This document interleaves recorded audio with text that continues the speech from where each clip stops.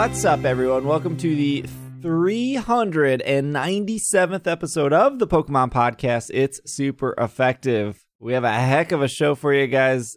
Did I introduce myself? I'm just thinking of how daunting a heck of a show already, huh? Thinking of how daunting this is. I'm your host, SBJ. With me, Greg. Hello. Remind me, I have a quick GTS PSA to give everybody when it's my shot. Okay.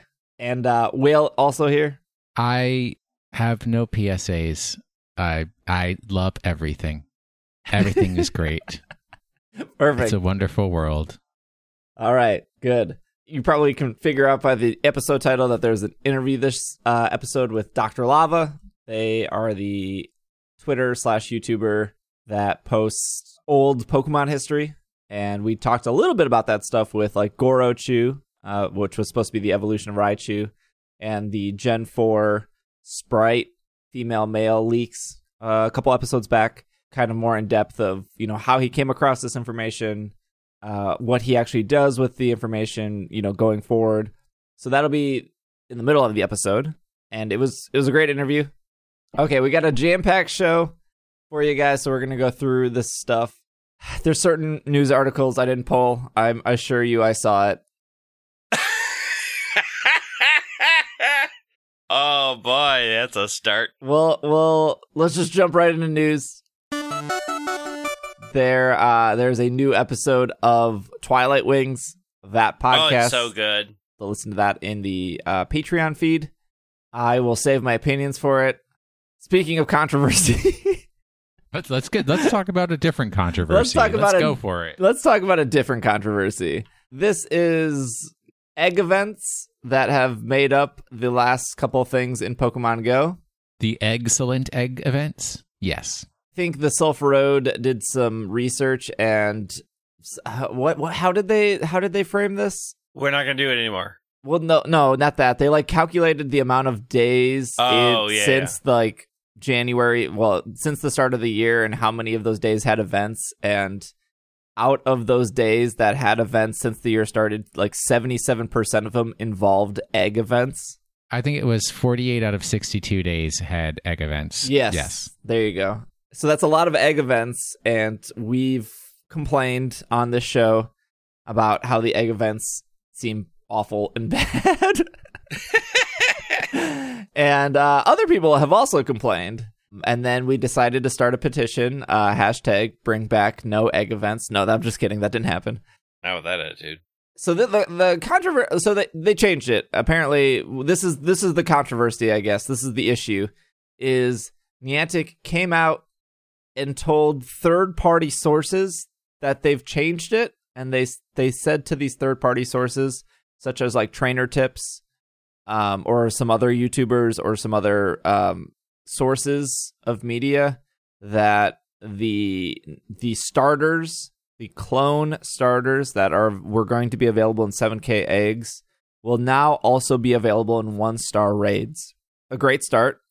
They have also said they plan on redoing events in the future based off what they've heard about the complaints for all these egg events, that's all good. That's all great. My problem is you can't actually find Niantic saying this. You can only find YouTubers repeating that, we've talked to Niantic and they said this. And we saw this before with Darumaka, where Niantic said, don't worry, after Darumaka's out of 7K eggs, it will appear in the wild. But they never posted an official statement about that. They told, I think, an Instagram person, and then the Instagram person told us. And then back a couple months ago, suddenly Shiny Gibble was available. But again, they didn't tell anyone except they told an Instagrammer, and the Instagram person told us. While I get that Niantic is working with YouTubers and influencers, not us, because I think we're too negative. we don't influence anything. We could be. Come on. We can change. Make an offer. There's a couple things. One is why are they not just they can push us news in the app. They have a website that we go to and report on. They have their own Twitter account, which we've gotten news from before when they reply to people. But they seem to rely on influencers that, one, not everyone follows. And if you're going to tell, like, the Gibble and the Gibble is a good example. They only told one influencer. And it wasn't until very much later on the other influencers just piggybacked off that initial influencer. But we don't even know what influencers they work with. And I feel like that should be disclosed. Like, if Nintendo sends me a free game, not only do I have to include hashtag free game in my tweet, and I have to include hashtag free game if I'm streaming it on Twitch, but there was like one time I forgot about it, and Nintendo like messaged me, and they were like, hey, just a heads up, out of your 4 videos, this one doesn't have the hashtag in it. Can you update that video? And I was like, oh yeah, I'm super sorry. Like, that was an accident, because sometimes I change when I'm streaming on Twitch, sometimes I'm changing games, and then I'm changing the title, and then Twitch only remembers one of your multiple titles that you have. And then with DNA, anytime we bring up Pokemon Master News, it's just very easy to say, like, hey, I specifically work with DNA, but I have like no clue which influencers are working with Niantic. I don't know where to find that information. Who I don't get why Niantic is weird. Are they like doing it so they don't have like any responsibility of, like, if the shiny Gibble broke, they could be like, well, we never officially said it. Yeah, right. It like gives them plausible deniability, I guess, but in kind of a terrible way. That's the whole universe of plausible deniability is terrible way. Yes, you don't use plausible deniability for good things. Well, the good news out of all of this is, if you don't want to buy incubators and you want to get the starters, the clone starters, they will also be available in raids, which, I said this before, I would rather spend $1 ensuring I'm getting a Pokemon that I'm paying said dollar for, instead of spending, how much is an incubator? Either $1.50 or $2 for 3 random chances of who knows what. Probably leftover love discs from the Valentine's Day event. For the amount of money that the 3 of us have cumulatively put into Pokemon Go, I honestly think that we should be the influencers that they should become. Yeah. And then we'll stop complaining about them using other influencers. Yeah. I mean, we'll just stop complaining.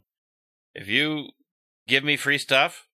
Well, Niantic has paid for us to go to GoFest before. When? Not all of us. Not all of us. Yeah, some of us, some years, sometimes. Oh, I see where I am in the pecking order. It's a bunch of crap. I'm not saying I don't like some of the people who one, are on this show, but 2, report on Pokemon Go news. I'm just saying that I feel like there probably is some legal gray area that Niantic is avoiding with a lot of stuff right now. True. And if the people from Playrix would like me to say positive things about Gardenscapes, I did start putting money into your game, so my ears are open, friends. Why are you playing that game? Why wouldn't I play that game? I love it. It's sick. I mean, it's sick. Speaking of sick. Yes. Funko Pops are the greatest thing ever. I'm so happy that everybody out there has the opportunity to get them. Can we just become a Funko podcast? Because look, that Cubone has turned me Funko positive. I hate that word a lot. Oh, what, Funko positive? Yeah, I think the Pikachu is cuter. Pikachu's very cute, but and the Rattata was real cute too. I'm not a huge Rattata or Pikachu fan, but that Cubone though, yes, that Cubone is all of it. So I'm sold on Frankenberry, Morton Salt Girl, and Cubone. Like, you're winning me over. So this came out of the New York Toy Fair, which I feel like didn't get that much coverage the last year, or also last year, but maybe that's on me. But I think that's on you. Oh, okay. But the Toy Fair was held February 22nd to the 25th. It's actually still going on as of this recording. But they showed off another 4 new Funko Pops, which is another Pikachu. So I think they're up to 3 or 4 Funko Pikachus at this point. A Growlithe, a Cubone, and a Rattata. They will also be doing a 10-inch version of Mewtwo, which will be exclusive to Target for $29.99. And this is to follow the... they have done Bulbasaur, Charmander, Squirtle. They did Eevee. And then earlier this month, they announced Mewtwo, Mr. Mime, Vulpix, and Pichu. And I didn't realize this, but Silicon Era pointed this out. The only Gen 2 Pokemon out of this was Pichu. Otherwise, everything so far has been Gen 1. I mean, that's no surprise. I mean, we know slow where the money release. is. We know. Yeah, we sure do. I mean, if they don't want to go the Pokemon Go route and suddenly people be like, I mean, when's Gen 5 coming? Like, they're still in Gen 1. They're going to milk this till 2050. Is there, I mean, I'm trying to think of like a series that has like a lot of characters and they actually did every character. I think Harry Potter had a lot of Funkos. The Golden Girls. No, that's Got only all 4. I have 4. Hillary. Yeah, my favorite Hillary. I really love Bianca. Samantha. And Joanne. Those are my 4 favorite Those Golden are the Girls. best. I don't know that they've done every character of one series. Like, I think they've done the main characters of one series, but I don't think there's like a Moaning Myrtle Funko. Oh, Watch. I'm hold on. No, they did the like, what's his name? Dean, the like Harry Potter's only black there is friend. a Moaning Myrtle. Harry Potter's one black friend. Yeah, they did that. We're going to avoid one controversy and walk into the other, is what I'm hearing right now. This show's real downhill. List of Harry Potter Funko figures. No, they literally have on the Funko, or I guess it's off the Funko site, a Harry Potter shop that is only Harry Potter Funkos. Holy cow, there's a lot of Harry Potter Funkos. There's a chess set that's not Funko. Well, but it is. There's Funko. a Victor Crumb Yule Ball Funko? What? Oh, there is. It's really bad. There's a Cho Chang. There's multiple Harry Potters, of course. Multiple Ron Weasleys. Course. There's a Malfoy with a whip spider. I don't know what that means.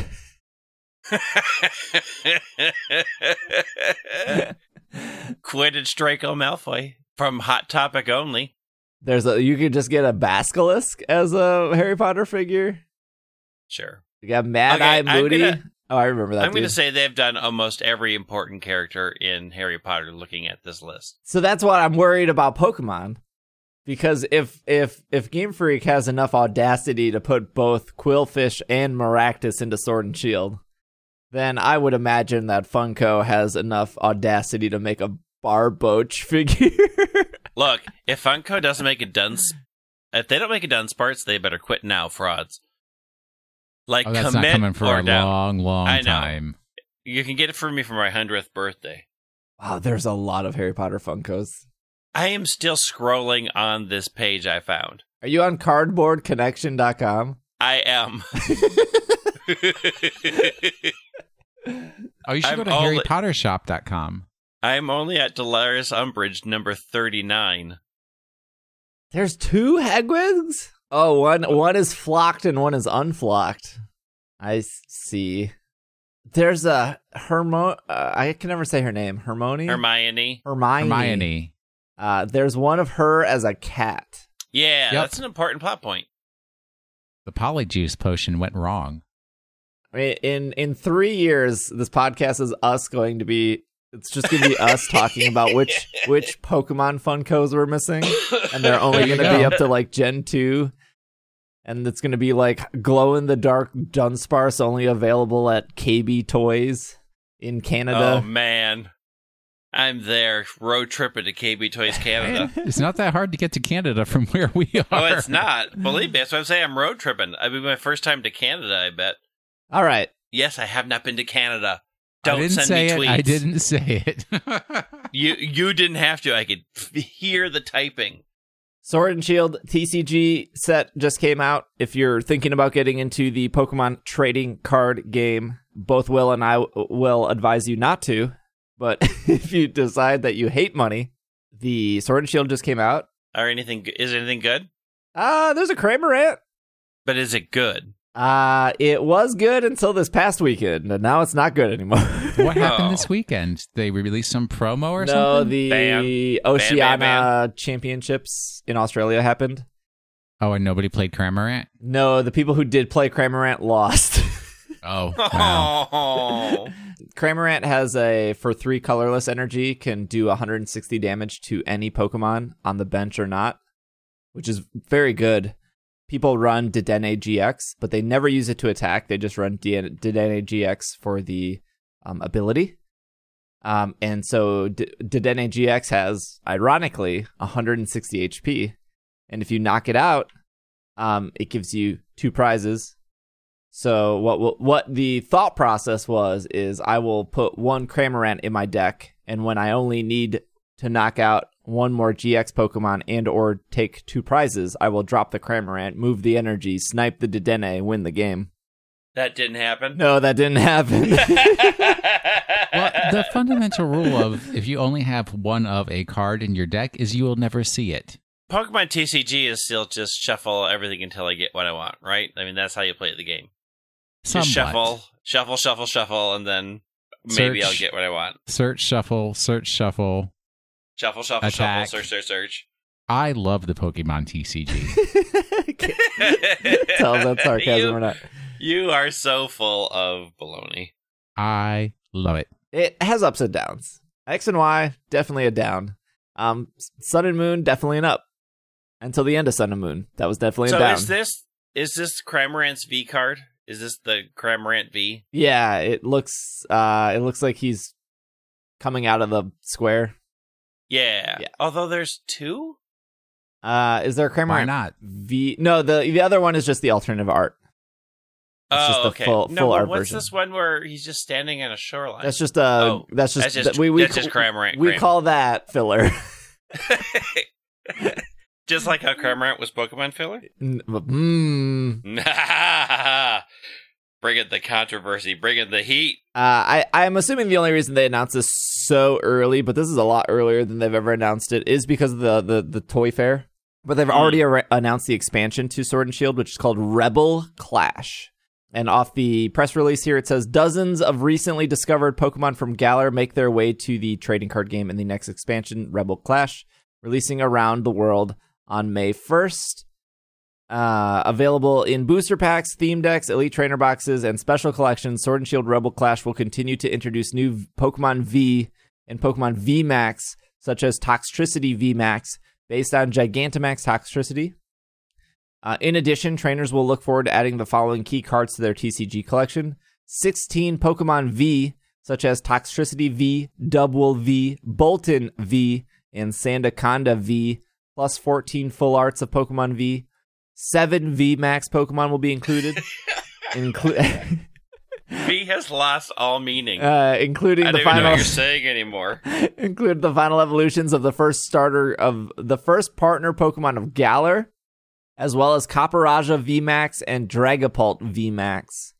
15 trainer cards and 4 full art supporter cards, and 4 new special energy cards will be included in the set. I don't know if they said how many cards total. I want to say I read somewhere it was like 170. Oh, man. I know. That's a lot. How many Roserades are in there? 0? Man. I don't think maybe they did print a Roserade. They were probably There will. have been plenty of Roserade cards in the past. There has been. Well, if you there want should to be. collect Roserades. There should be some that are playable now. All right, Pokemon Masters news here. Full disclosure, I am partnered with DNA. Will and Greg not partnered with DNA. Full disclosure, I saw that somebody data leaked the game. Yeah, I heard about that. So there's like a lot of characters that I guess were shown. We're just going to talk about the news here. It does if you want to seek that out, you're more than welcome to. A couple months ago, DNA apologized that the game wasn't fun. Then they did this like 6-month roadmap, and they said that this month would include new stories, this month would include new stories, etc., etc. And they've really stuck to that to a T. I don't think they were late on anything they originally promised in that roadmap. So the first one being that that on February 24th, there will be 3 new chapters of the story being added, chapters 22 through 24. And it looks like you will be able to get Valerie. I don't know if they've actually revealed her Pokemon yet. What game is she from? Valerie? I'm not. Valerie? Oh, geez. No one can ever remember Valerie. She's from X and Y. She's the fashion designer, right? She's the fashion designer that has she's in the coolest town in X and Y. But the problem with her gym is it was just a copy and paste from Sabrina's gym. Wait, she's the fairy gym? Yes. Yeah, she's the fairy gym. Oh, okay. With all the kimono ladies. Yeah, correct. Yes. It's the fashion house. It's the fashion design house. In her gym, she had Mawile, Mr. Mime, and Sylveon. It's going to be Sylveon. But didn't they release to the Japanese Twitter that she was with Sylveon? As of this podcast, we can reveal that it is Sylveon. I predicted it right. So her sync pair is Sylveon. I'm pretty sure besides Mina and Granbull, this is the second fairy sync pair they're adding to the game. All right, second bit of news here is that there is an update to the app, and they've changed some things in the update. Sync pairs can now be used. Sync pairs can now use a new feature known as Lucky Skills. Sync pairs level caps have been adjusted. The amount of XP acquired in some areas have been increased. Area detailed view can now be seen in all areas that contain battles. Sync pairs that appear and their types and weaknesses can now be viewed in area detail. They fixed a bug where, in a rare occasion, specific circumstance, that's a very vague bug.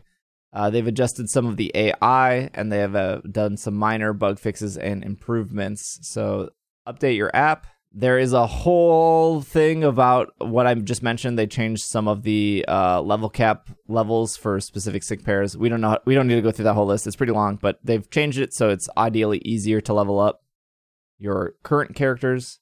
The big news here is if you missed it, maybe you just got into Pokemon Masters, the Mewtwo and Giovanni are coming back. Well, thank goodness, because I missed that. To coincide with the new changes, new exchange options will be available. And it looks like the item exchange period will begin on March 5th, and Giovanni will run from March 5th to March 15th. I don't know why you guys didn't tell me that the Team Break from Pokemon Masters is basically Pokemon Duel players who got mad because their game got canceled. So they're invading another game with their masks. Is that what they look like in Duel? I don't remember. I mean, kind of. Everybody had to wear a mask, so... Team Break has like a cool animation though when you battle them, how like their masks / the bee like kind of zooms into the screen. Yeah, that's pretty cool. I've only had one Team Break battle and I didn't notice that. It was on the beach. I was trying to find Barry.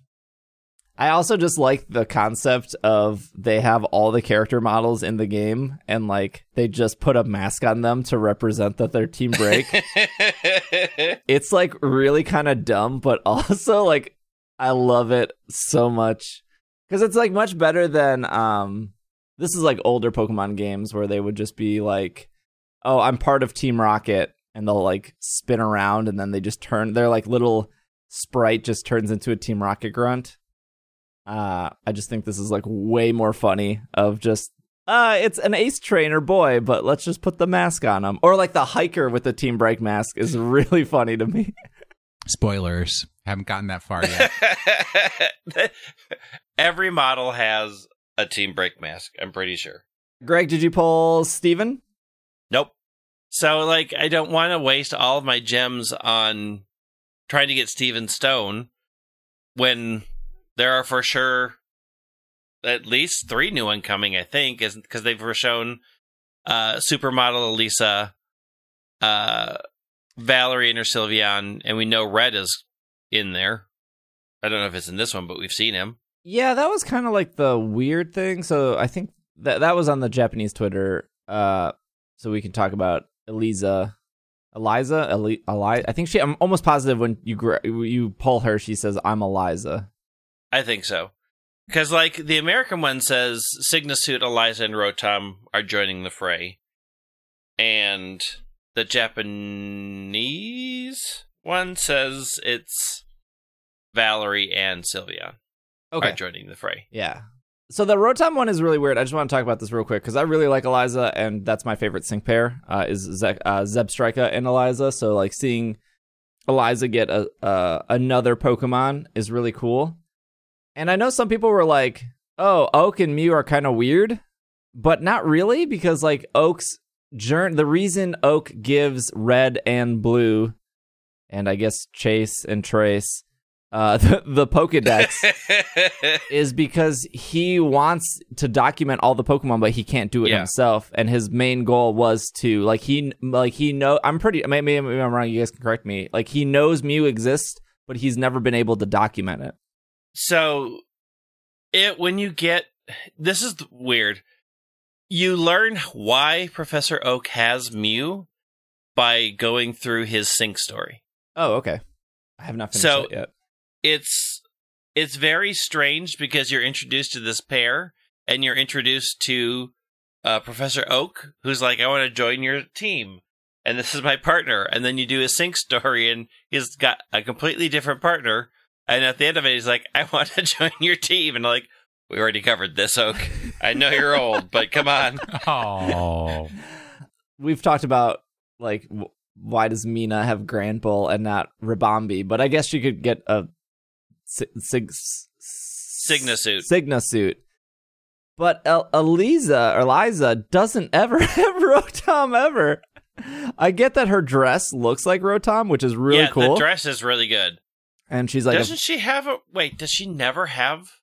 Not in any of the games, I don't think. Yeah, so in Black and White, she has Emolga, Zebstrika, which I always hate when they give trainers / gym leaders the same Pokemon. Emolga, Zebstrika. Or maybe in Gen 2 with Morty, the gen where they introduced new ghost Pokemon like Misdreavus, they gave Morty Haunter, Gengar. So in Black and White 2, she has Emolga, Flaffy, and then Zebstrika. So perfect. They got rid of an Emolga, gave her a Flaffy. And then in challenge mode, so if you do the harder Black and White 2, they gave her Emolga, Flaffy, Joltik, and Zebstrika. And then in the World Tournament, she has Zebstrika, Ampharos, Galvantula, Emolga, Electros, and Stunfisk. And it's possible that you can match her up and she adds on a Luxray and drops the Galvantula. So in no sense does she ever have a Rotom. And I'm not like, it's fine. Like, she's an electric gym leader and it's just, you would think that Emolga would come before Rotom. As like she always has the Emolga with her, as well as they're the saving Emolga for somebody more special. I don't know of another person who depended on Emolga though. Somebody electric. Professor Alman is Emolga. Stop with your nonsense. So, Will, out of curiosity, I guess you downloaded Masters. Yes. Do you like it so far? Because I was told for several weeks that I should at least log in and get my gems and whatever that weird comic book looking thing is. So I've been doing that. Oh, when do I get to talk about the raids? The raids since Pokemon Home and how much I love them. Raids since Pokemon Home. Well, let's. that was our last news. Well, I got my PSA when we talk about this. Oh. We're gonna take a break. We got through all the news pretty reasonably. Interview with Dr. Lava. Then we'll come back and we'll talk about Pokemon Home because it's updated multiple times, which is good. And then Pokemon of the Week and Question of the Week. Not in that order, but we will be right back. I just do not understand the point of Funko Pop. I just saw it at Target. I know you like Star Wars. I don't understand. Funko Pop. You have to give Funko credit. Oh man, I love the Golden Girls, and they have my favorite one, Hillary. I'm gonna buy that.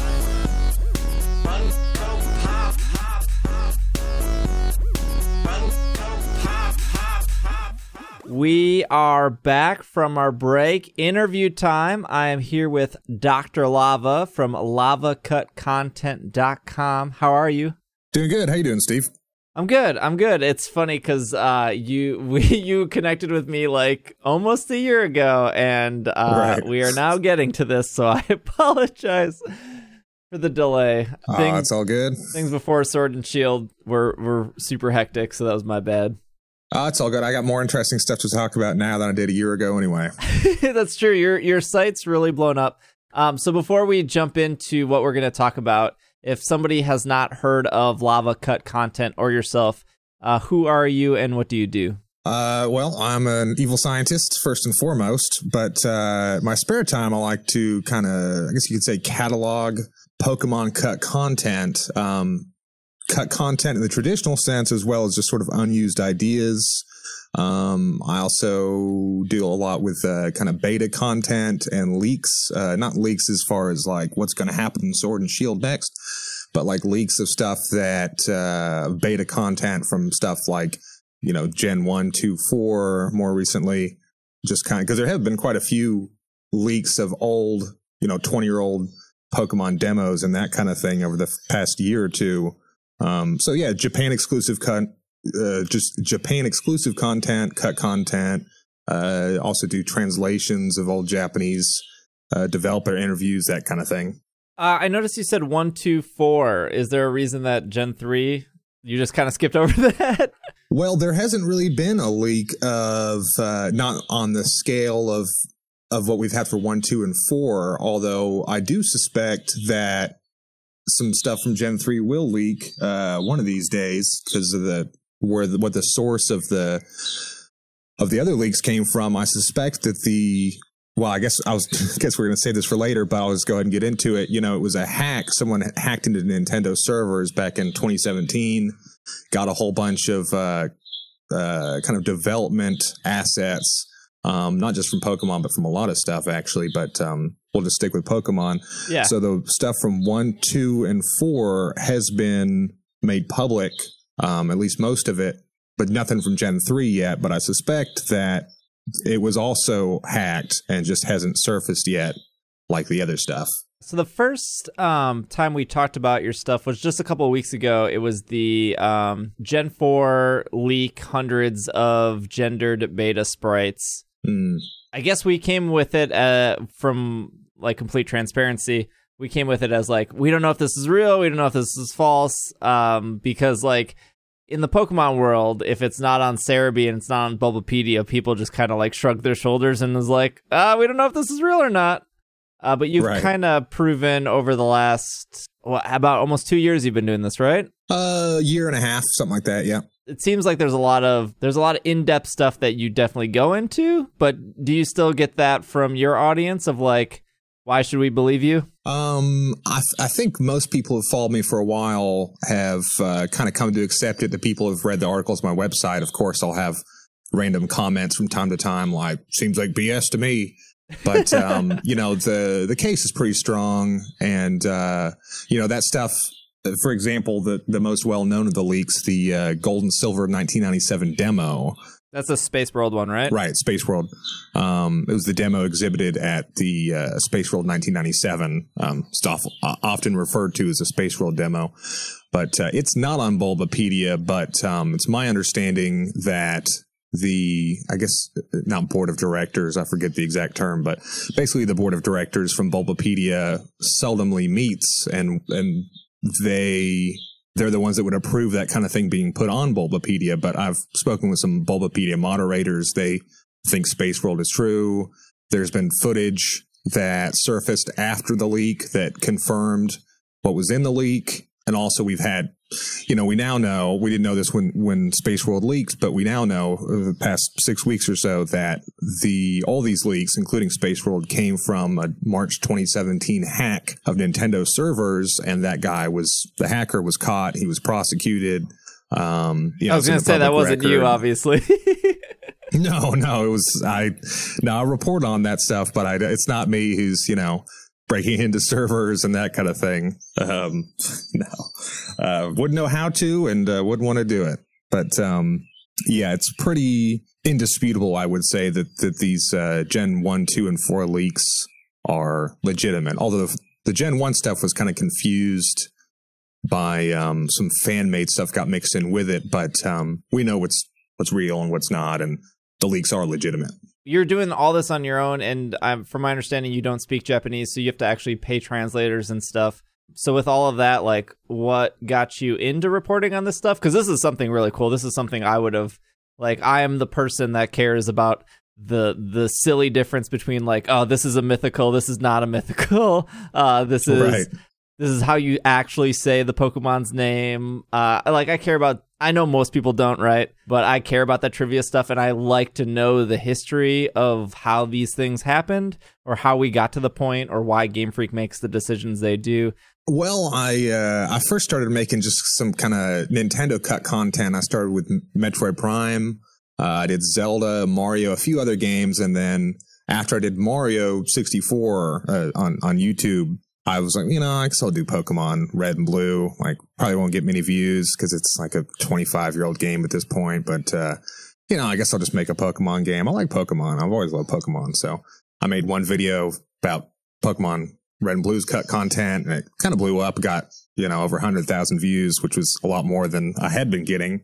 So maybe I'll make one more Pokemon video, and it got, some traction as well. And I was like, okay, well, maybe I'll just stick with this for a little while. And then, about a year and a half's gone by now, and people seem to care a lot more when I talk about Pokemon cut content than anything else. So I kind of stuck with it. And, I've been a big Pokemon fan since I was 10 years old. And, I used to be really into the card game. I went to the World Championships, so didn't do very well. But big Pokemon fan for a long time. And just seemed like there was kind of, I guess you could say, like a hole in the market.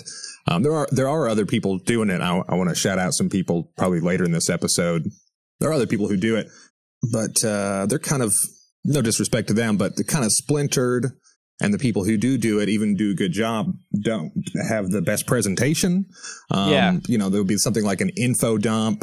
And, most people would rather see, a tweet's worth of information or a YouTube video's worth of information than just have, pages and pages and pages of sort of like dry, info dump at their fingertips. So a lot of what I do is take stuff that was leaked or by other people and then kind of try and condense it into a presentable format. Presentable is definitely what people look for at sometimes. Like, case in point, the Pokemon Go community, they love their infographics, and that was just a thing that blew up in that community. And like a clean infographic about, like, that info's out there, right? Like, this Pokemon is weak to this and this and this and this, and it's gonna show up from 10 to 12, and it's like, you can find that info pretty easily, but they love it when it's presented in a PNG 10 by 10 inch right. square on Twitter or on Instagram and stuff. So, like, presentation goes a long way. And so when we hit this Gen 4 leak, hundreds of gendered beta sprites, this is very easy to follow, very easy to read. So yeah, let's get into this. So this was the one with like female Pikachu with the heart tail but down ears, female Raichu with down ears, which the ear part got cut, but the tail stayed the same on the Pikachu. So yeah, we can talk about sort of how the leak happened and I guess more the story of the leak rather than, describing the ears of all the female variants. Sure. So I guess I kind of have to start at the end to get back to the beginning. So when first there was a Space World leak back in 2018. And then there was a Gen 1 leak, which was published by Helix Chamber in early 2019. And then in this past December, there was the Gen 4 beta sprite leak, which first leaked on 4chan's VP board. Not sure if you're familiar, but... Oh, I know 4chan. I stay far, far away from it. Well, I don't spend too much time on there, but they do... credit where it's due. There is a lot of interesting kind of beta Pokemon discussion, as well as in this case an actual leak that happens over there on 4chan. So they use rude words, that's for sure, but they do kind of play sort of an important part in the Pokemon beta content community, I would say. But Anyway, so there was this leak.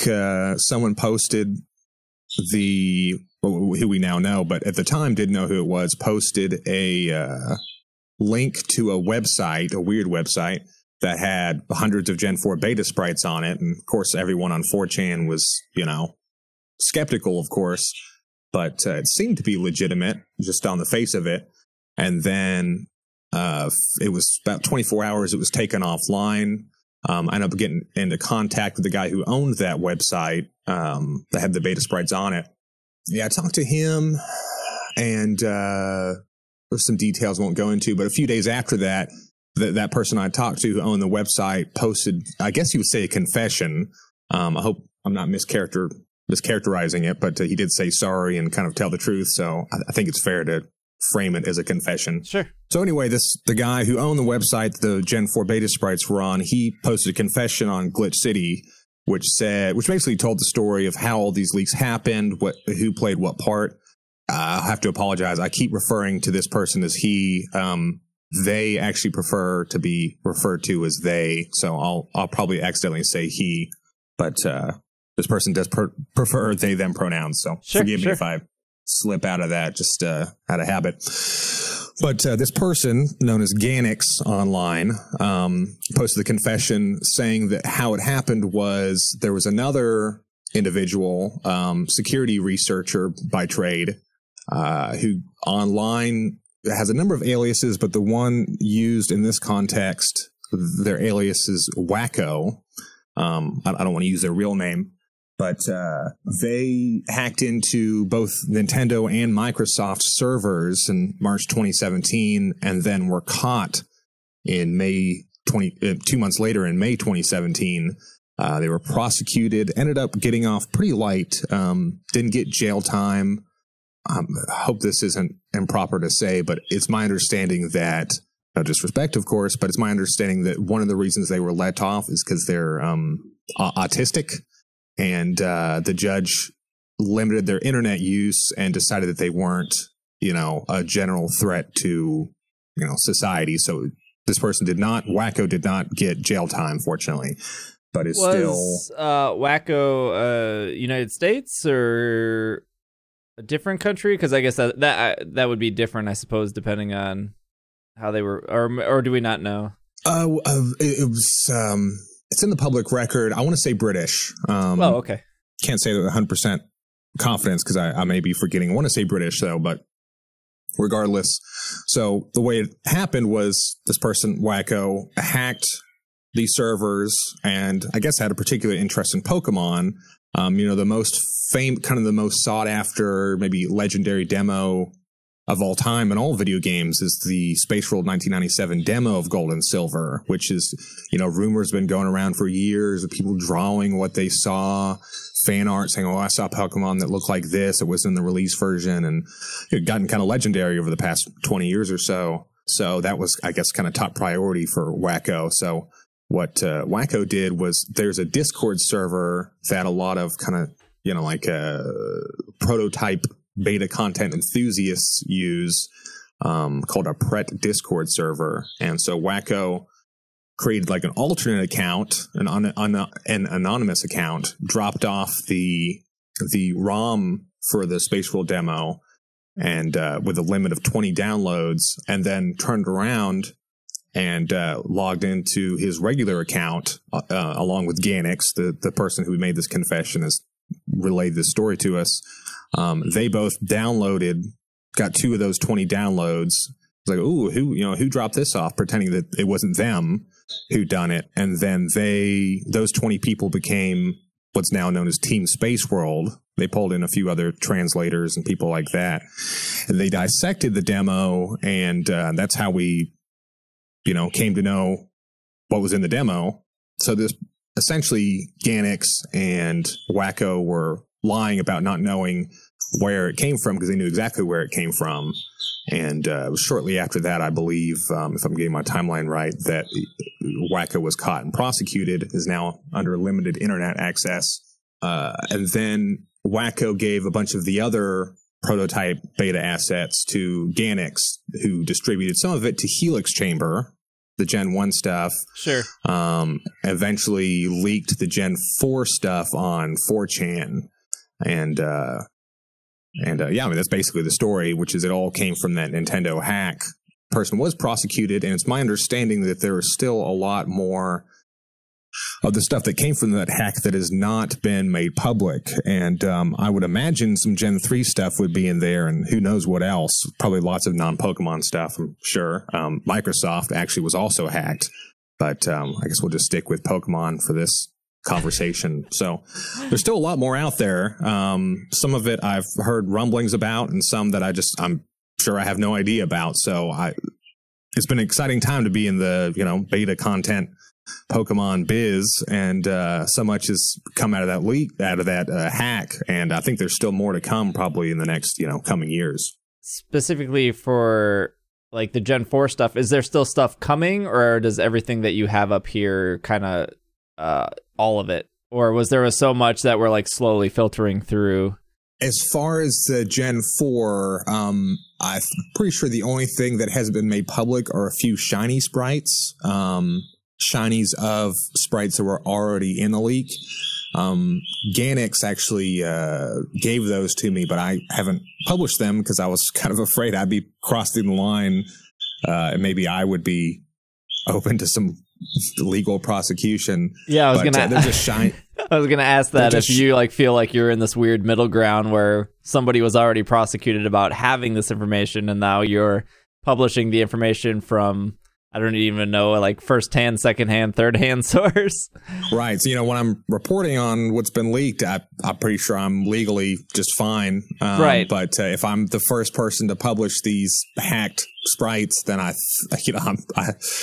not a lawyer, and I don't really have a lawyer. So, I feel like that would probably be crossing a line into being liable. So, I have not distributed those the hacked shiny sprites from the Gen 4 leak. Okay, so like with the Gen 4 leak again, is there anything else here that signifies like why this stuff was cut? I mean, we have the different Charizards, the different Psyducks, the different Pikachus. Again, I guess going back to and I forgive me because I'm not a hacker either, but is like there's something like notes or something that were also pulled that maybe we'll save this for later, or maybe this just isn't ready? I don't think there were any notes extracted from the hack. Someone, again, like I said, 4chan does serve its purpose despite using some naughty words.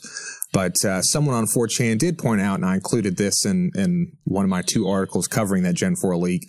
There's an issue of CoroCoro magazine from shortly before Gen 4's release, where they quote Game Freak saying that all Pokemon will have gender differences, or at least most of them will have gender differences.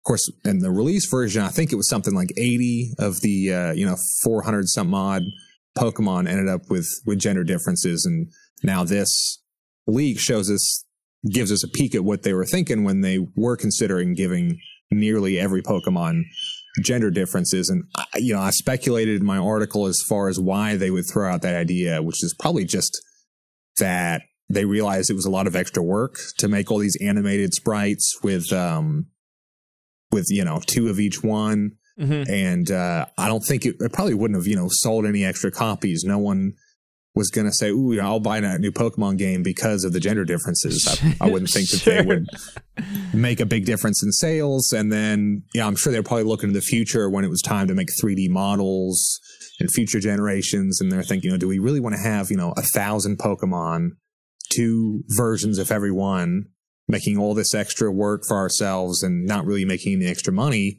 And at that point, they decided to sharply curb their idea of giving so many Pokemon gender differences. That's my theory.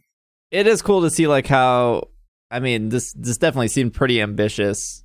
And as somebody who, like me primarily, I love collecting Pokemon. I'm the dude that I was like, well, I need every Alcremie form, so that's 63, not including shiny. So I guess this is what I'm doing. Right. I'm one of the guys who collects them all, not one of the one who, maxes out his stats. I'm right. all about getting a full living Pokedex. Yeah. You're pretty confident in this reporting. You're pretty confident of everything that you you reported on here. How does that tie in then with some of the the other stuff? Like, I guess jumping a little bit back to the Space World stuff with all those baby Pokemon that were cut, like Baby Meowth or the evolution of Farfetch. Is it kind of just the same situation? These things were just cut. We don't really have a reason for it besides, maybe it was too much work, or maybe they didn't have the space, or maybe they didn't have the time. Or is that a slightly different story? It's kind of different in different cases. So like for Space World demo, originally Junichi Masuda, the series director, has said that they worked after they completed Red and Green. They were working on blue, yellow, gold, and silver all simultaneously. And they were originally planning on gold and silver to launch in 1998. The Space World demo was exhibited in November 97. So I think at that point they were thinking it wasn't far off. Things ended up getting delayed, and I could really go into this pretty deep. I'm trying not to be too long-winded here, but it basically ended up getting delayed. And in that time, because Ken Sugimori, the lead monster designer and art director, he's said that in Gen 2 they made several hundred Pokemon, but they cut most of them, or they just, didn't use most of them and just whittled it down to 100. So I think the Space World demo is something like a snapshot in time when they thought that they'd be releasing the game fairly soon. These were sort of like the top 100 Pokemon that they'd come up with at that point. And then the games ended up getting delayed. It took 2 years. And so by that time, they'd had another top 100. And they decided, I would assume, we don't need 17 baby Pokemon in this list of new 100 Pokemon. So let's whittle it down to 7. Yeah. Yeah, I'm sure each Pokemon that was cut had various, reasonings. But I think it mostly just comes down to those were the 100 best they had at the time, and then 2 years later they had another top 100 list. You heard it here first. Qwilfish 100 best. You got me right in the middle of it. Drink of coffee there.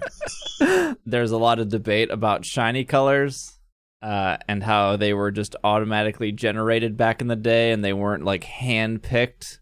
I think at one point somebody said they started hand-picking shinies in like Gen 5, maybe? Actually, that's a good thing to bring up, because actually I'd been misinformed about this for a long time, because I'd read, all over the internet that they were determined by some kind of, I've heard algorithm or just automatic palette swap or something to that effect. And basically that they weren't manually chosen. I'd read that for a long time. And, supposedly it wasn't until they moved to 3D models or sometime around that time period that they started hand picking them. But I just recently actually was corrected by a former Team Space World member. He goes by the name Rom Hacking Carrot. That's his online alias. He was in Team Space World, and he is a Gen 2 disassembler. He makes ROM hacks of Gen 2, that kind of thing. So he is one of those people who's, spinning around in his computer chair, hacking into games, not into servers, but he told me this. I later had it confirmed by someone else with the technical know-how that there is the, internal data does show that they were handpicked from the very start. The only time that they were determined by some kind of a palette swap was in the Space World demo. But in the Gen 2 release version, Gold and Silver, they were manually chosen, and they always have been. Although they did reuse some palettes, which is why sometimes you'll see, this blue Pokemon and this blue Pokemon both have pink shinies. In those instances, it's a matter of, them sort of, maybe lazily reusing those palettes. Yeah. But they actually did manually, the developers did choose every Pokemon shiny color from the very start. But, and also after they told me this, I looked and compared some sprites from different generations. Even in Gen 2, you look at, say like Meowth, Ampharos, and I think it was Raikou were the 3 examples I posted on Twitter, where their main color is all yellow, but they're all different colors, and their shiny colors are all different, which would seem to back up these ROM hackers' claims that they're not predetermined palette swaps. You know, that yellow is always green or that blue is always pink or what have you. So one of the newer articles you have, sorry, we're jumping around. One of the newer articles you have talks about the Gen 5 starters. Right. I thought that was a pretty good read.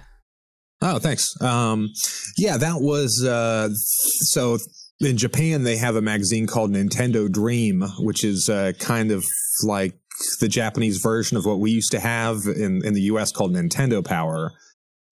Except they had, you know, more of a direct connection to people like Game Freak or Nintendo, whereas Nintendo Power was more not as closely connected, just because, you know, people weren't connected. You know, Japan and America weren't as connected by things like the internet and so forth in the 90s. But anyway, so Nintendo Power back around the time of Gen 5's release did a series of interviews over the course of several magazines with Ken Sugimori and a couple other Pokemon designers who basically described the design origins of most of the Gen 5 Pokemon, about 110 of them or so out of the 156.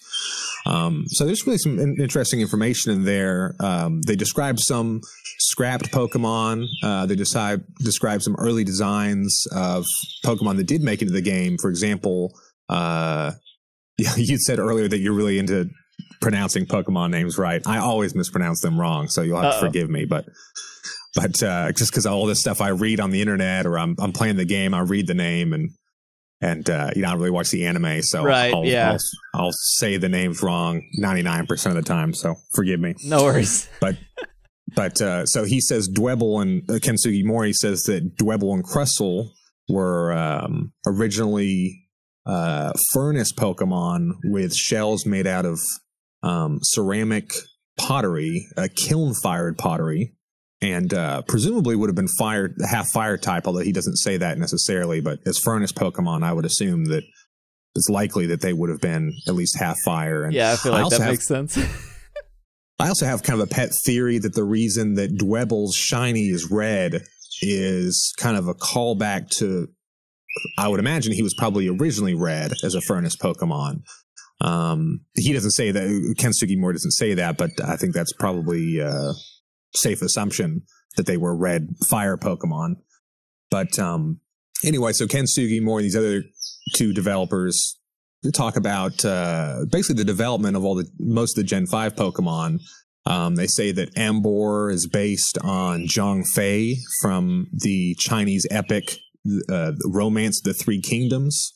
Zhang Fei is kind of like a drunken general who ends up getting assassinated by his own soldiers. He also says that the three starter lines in Gen 5 are meant to represent Japan, China, and the West, with Superior being a European knight, Ambor, of course, being a Chinese general, and actually not Samurott, but Duat is meant to be a samurai. They also go into how when they were making up the otter family, that is the Oshawott line, how it was kind of coincidental. They didn't want to just make bigger and bigger otters, and so one of the designers went to the zoo to see otters to come up with some ideas, and there just happened to be a live sea lion show next to the otter exhibit, and so he was like, what if we had the otter evolve into a sea lion? Which I think, from what I can tell from Twitter, most people don't really like that idea, but that's how it ended up happening. Samurott is not really loved that much, unfortunately. When I've tweeted about this how this visit to the zoo ended up leading to Samurott, I always get comments, something like, I wish the zoo had been closed that day, or something along those lines.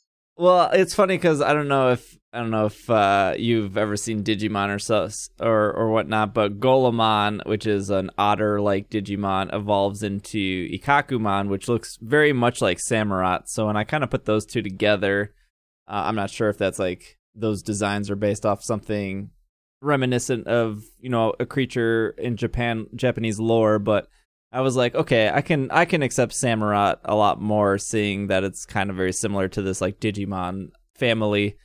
But again, there's like I don't think Game Freak would ever talk about that or say that, but I would like to point out that Game Freak is very. This was sort of unusual. Like I said, I got my hands on these old Japanese magazines and paid a translator to translate them into English, and I put them on my website.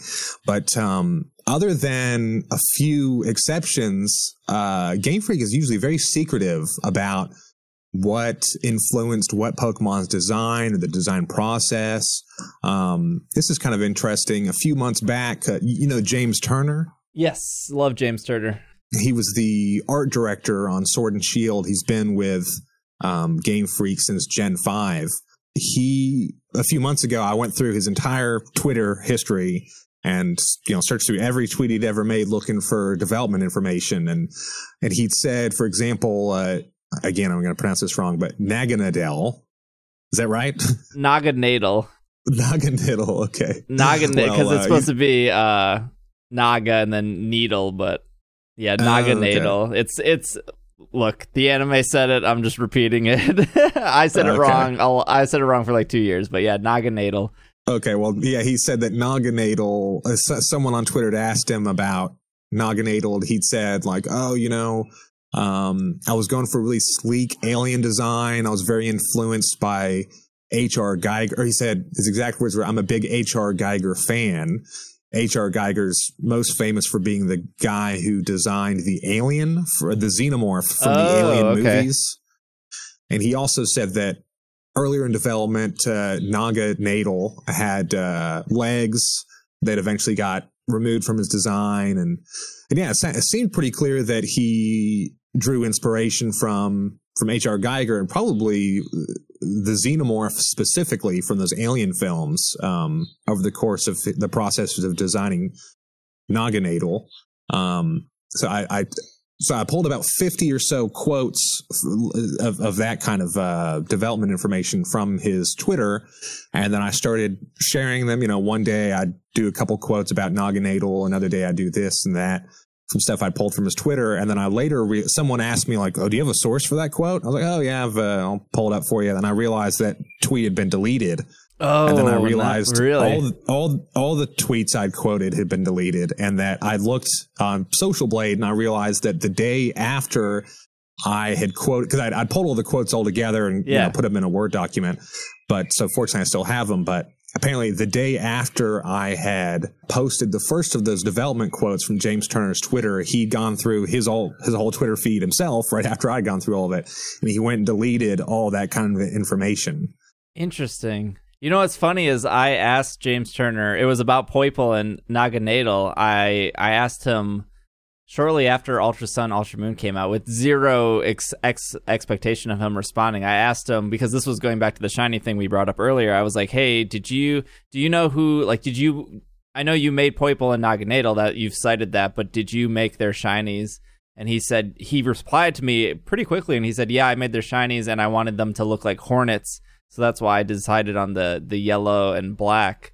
Now I'm like super curious if he deleted that tweet. That's funny. That was one of the quotes that I copy pasted. Was his response to you apparently. Oh my gosh, it's so funny! Holy cow! I think I still have the tweet. I screenshotted it because I was like, oh my gosh, James Turner replied to me. This is so cool. You should probably hold on to that because I'm pretty certain it was one. I pulled from about 50, and I saw that. The day after I started quoting his tweets, he deleted 100 tweets. So I checked about a half dozen. All the half dozen that I'd used were deleted. So I would assume he deleted all the ones I took, plus about another 50 that, he also wanted to get rid of. Although I guess that I didn't think were valuable enough to copy paste. But I think he probably deleted his response to your tweet at this point. Dang it.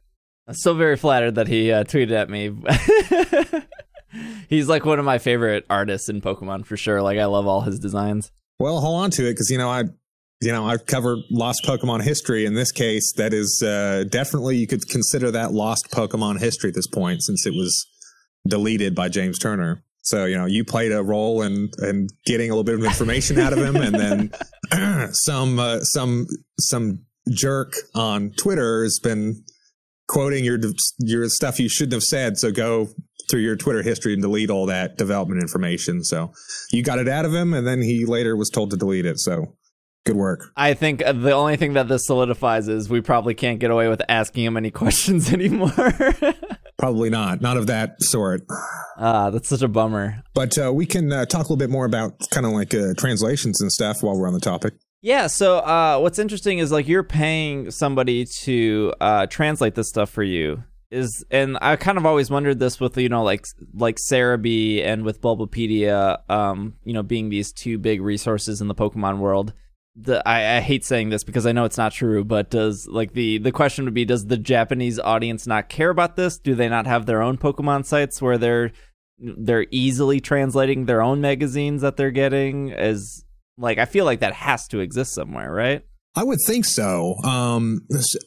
Although, you know, I don't speak Japanese, so I can't just surf around the web as easily as I'd like to. Although I live in China. I have for about 10 years, and I've gotten pretty good at searching for things in other languages that I don't fully understand. So from what I can tell, it's not very well documented. For example, the way I originally found out about those Nintendo Dream magazine issues that talk about the Gen 5 origins was there was a now defunct but still on the Wayback Machine Japanese language blog where someone had transcribed those interviews from the magazine. And Bulbapedia, as they sometimes do, they'll cite Japanese language stuff, and then I guess someone said, oh, it says this in English, so it's untranslated. They use it as a source, and in this case I went and had that source translated. But actually, more recently, after I'd actually bought the magazines, I realized that a lot of what this person had transcribed was actually summaries, not actual quotes. And so maybe he'd summarized a paragraph into a couple sentences. So I actually ended up having to get a lot of that stuff retranslated. But as far as I can tell, even in Japanese, a lot of it's not too well documented, which, yeah, it makes it necessary to actually go find the actual magazines or, you know, other primary source documents and actually get a professional to translate them. And unfortunately, it doesn't seem like there's a super good source of like a Japanese person who's actually collected that in one place. So, you know, there's a lot of work to be done. Sure, there's tons of hardcore Japanese Pokemon fans that have every magazine sitting in a closet. Yeah, you just have to find those people. Right. So, like, just this past week, there was a similar thing where I was bumping around on Bulbapedia and I found like a source, or they cited a source, but there was no, you know, it wouldn't hold up in a college level essay. It was just said like, well, it says this in this book, but there's no page number, there's no translation, there's no direct quote. It just said like, this is mentioned in this book. It was the book was an autobiography of, I'm not even going to try and say her name, but she's the host of Pokemon Sunday, and she's a voice actress who does spiky-eared Pikachu, Shoko something. Anyway, in her autobiography, it says, as something I'm going to tweet about tomorrow, it says that spiky-eared Pikachu was originally supposed to be white Pikachu. Oh. And that they were planning on releasing like a white Pichu branded white cream soup. Because I mean, this doesn't surprise me. They released some real weird Pokemon food. Right. So the Japanese the words for spiky eared or for white Pichu and white cream soup are almost identical. There's like one letter difference, and so they're like, oh, well, if we're gonna make white Pikachu, we can just start selling white soup, put white Pichu on it. But they ended up. It's kind of complicated. They ended up scrapping that idea and going for spiky-eared Pichu, and that was based off of the girl who does one of the voice actors is always making typos, and basically one of the typos that she was always making, the word is originally is big, but she made a typo which translates to like spiky or spiky-eared, something to that effect. And so they said, oh, you know, she's always making those typos. Let's use that typo. Oh, spiky-eared Pikachu. Yeah, let's do spiky-eared Pichu. Yeah, let's do that. There's actually concept art. I've got photos of her, the girl, the typo girl, with official concept art of white Pichu. And I went and I got that book on Japanese Amazon with the help of a guy named Webster. Shout out to him. And had it translated by another friend of mine, Dogasu's Backpack. I'm not sure if you're familiar with him. I've heard of them, but, yeah. But he's had been helping me on some translation stuff recently, finding kind of Japanese books, that kind of thing. He's great. But anyway, so I actually had to get the Japanese book, have it translated. Someone else had a picture of that concept art that they'd sent me, and kind of was able to put this whole story together about how originally they had White Pichu planned for Gen 4, and not to mention the cream soup merchandising, but they ended up throwing that idea in the trash. This is a dumb question, but regards to the translation. So even in 2019, when Masuda and some other members of Game Freak sat on stage at E3, and they said what they needed to say about not all Pokemon coming into Sword and Shield. You had all these people on the internet saying like, they must have mistranslated it wrong, or maybe we just didn't understand. And then fast forward a couple months with the Game Informer interview where Game Informer said there was, I think 18 gyms, and then they were like, no, that was a mistranslation. Cancel only 8 gyms, only 8 gyms, only 8 gyms. Do you worry that in your end with the, people you pay for translation that, something might not be actually 100%? Maybe they got 1 or 2 words wrong or misinterpreted something? I've gone through a few translators. There's a few people I'd used that I ended up having to throw out their translations because it just wasn't up to snuff. The people I've been using more recently, I feel pretty confident about, and I always double check key phrases. The most important parts really with other translators to make sure that, if Ken Sugimori said that, like the Hydreigon family were originally supposed to be tanks, and that the purple tread marks on their bellies and their final designs are leftovers from the tanks. That's pretty important information to make sure it's right. And so when I get that in from the translator, I'll make sure and double check that, because that's particularly important. And, if necessary, I'll, make any adjustments to the translation and then check that back with the original translators. There's a lot of back and forth that goes on with these translations. But fortunately, the translator I've been using more recently is really good, and is also a Pokemon fan herself. So that helps a lot, because I've learned that in the past, that even if you have a good translator, if they don't know what Pokemon is, then there's going to be some errors, just because they don't know what a trainer is, they don't know what a Pikachu is, they don't know what leveling up is, and so forth. So that makes sense. Can we bring up something that was a little bit controversial here?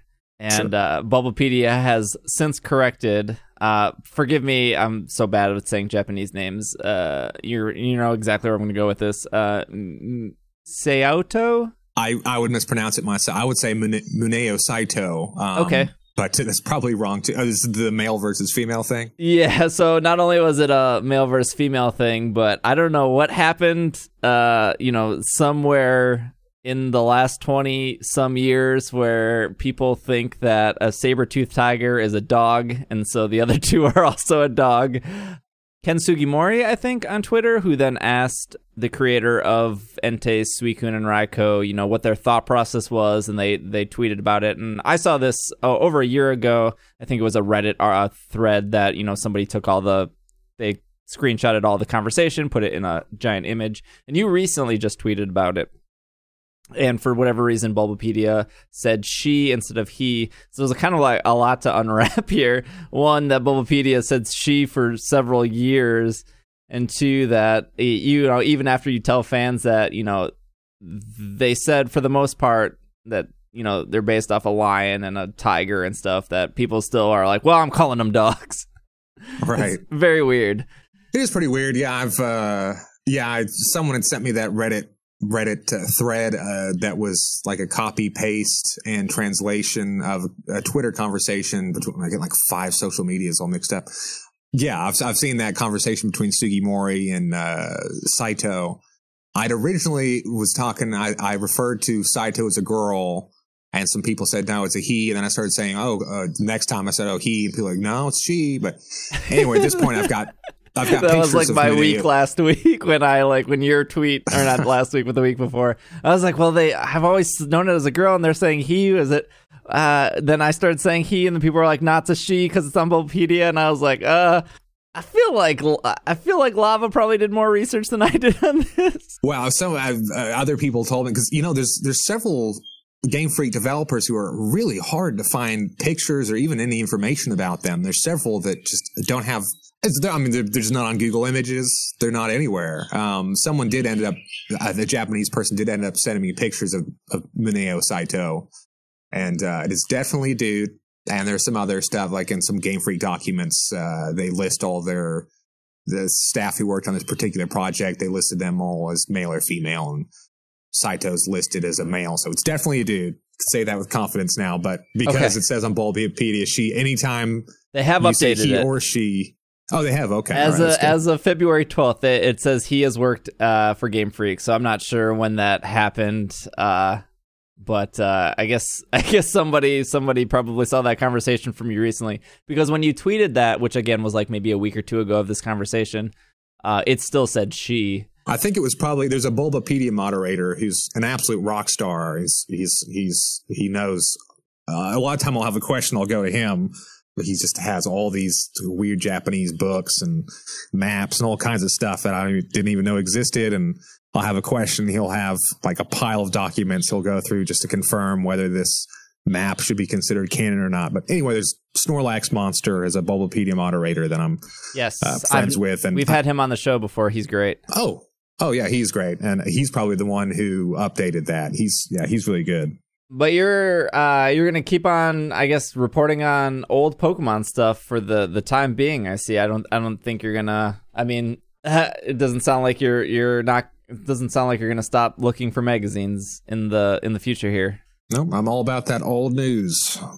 So for our listeners, where can they find your stuff? I know you have YouTube, you have your website, you have your Twitter. If there's any one that you want to maybe shout out that you missed in our almost 90-minute conversation. YouTube and Twitter. I'm Dr. Lava's Lost Pokemon. And my website is Lava Cut Content. And cover the kind of stuff that we've been talking about. Japanese content, translations, cut content, beta material, that kind of thing. Awesome. Well, I appreciate you having you on. If, in a month or so you have more news and you still can't leave your house, we can definitely have you back on for sure. That sounds great, because they're saying it's going to be 2 or 3 months until it's safe to go outside. So it's actually unreal. I'd love to come back on. Well, I'll love to have you on. All the links for Lava Cut Content will be in the show notes. We are going to take a quick break, and when we come back, we'll do our Pokemon of the week and our question of the week. So we will be back in a second.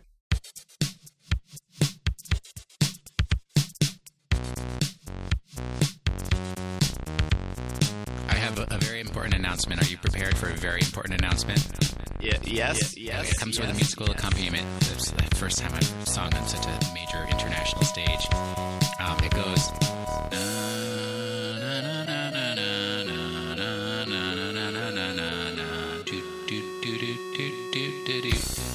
Do you recognize it? No.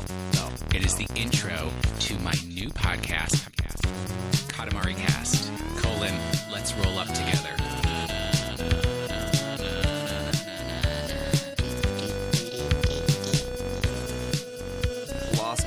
This show.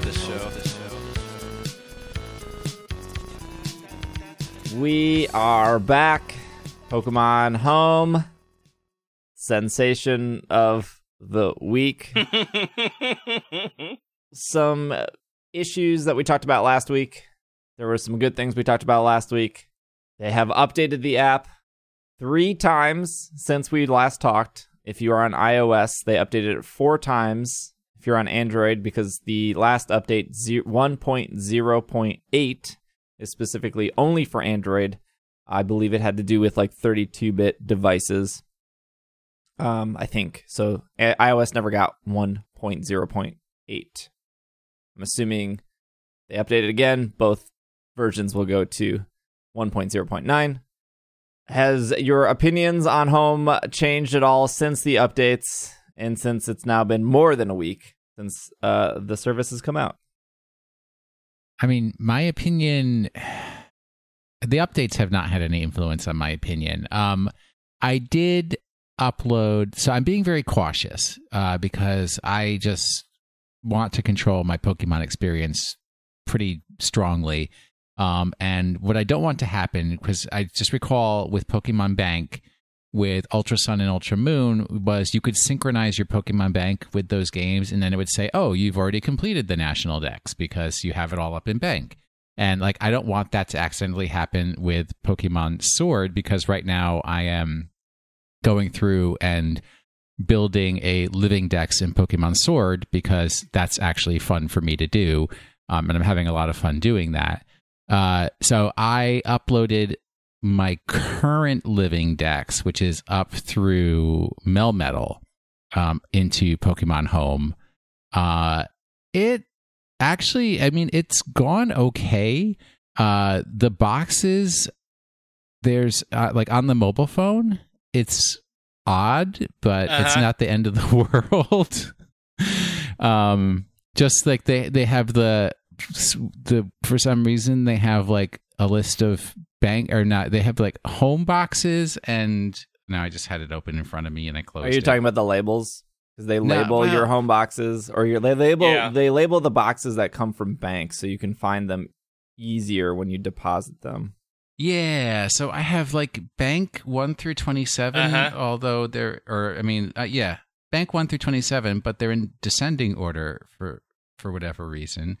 And then I have like Home 1 through Infinity and on, which for some reason, like, even though I uploaded the Pokemon into Pokemon Home in a very orderly fashion, they're not in any order in the Home.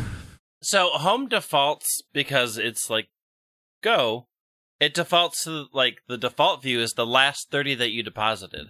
Yeah, for whatever reason. Guess that makes sense, because if you just deposited, you probably want to know where they went. Maybe. Well, so now, like, my box, like, if I'm on my phone, which I am, and I go into box Home 1, right? Yep. Okay, so that's organized right. Okay, so it's Bulbasaur, Ivysaur, Venusaur, Charmander, Charmeleon, Charizard. It's all good. But I don't. Where's Meltan and Melmetal? They got lost. Well, they do have. I mean, Meltan is 808 and Melmetal is 809. But they're not there. They're not in order anymore. Even though when I look at the other ones, they are in order. So I didn't realize this from last week, Greg. I don't know if this answers your question, but okay, so I have a minor complaint here. I'm sure they can fix this, but it really bothers me that I can't reorder my labels. Because I have I have labels for like 2012 event, 2013 event, 2018 event, 2015 event. They're in the wrong order. And then I have different labels for so a lot of those events are mythicals, but I also have a label for all my mythicals, which apparently I have 74 of, that I can just find. So I can look at all my mythicals at once by clicking the mythical label. Or if I want to look at these are the Pokemon I specifically got during 2016 events, I can click on that. But then under all the labels, it does show the boxes. So my first box is 001 to 030, and then 031 to 060. So it does show you all the boxes that you have.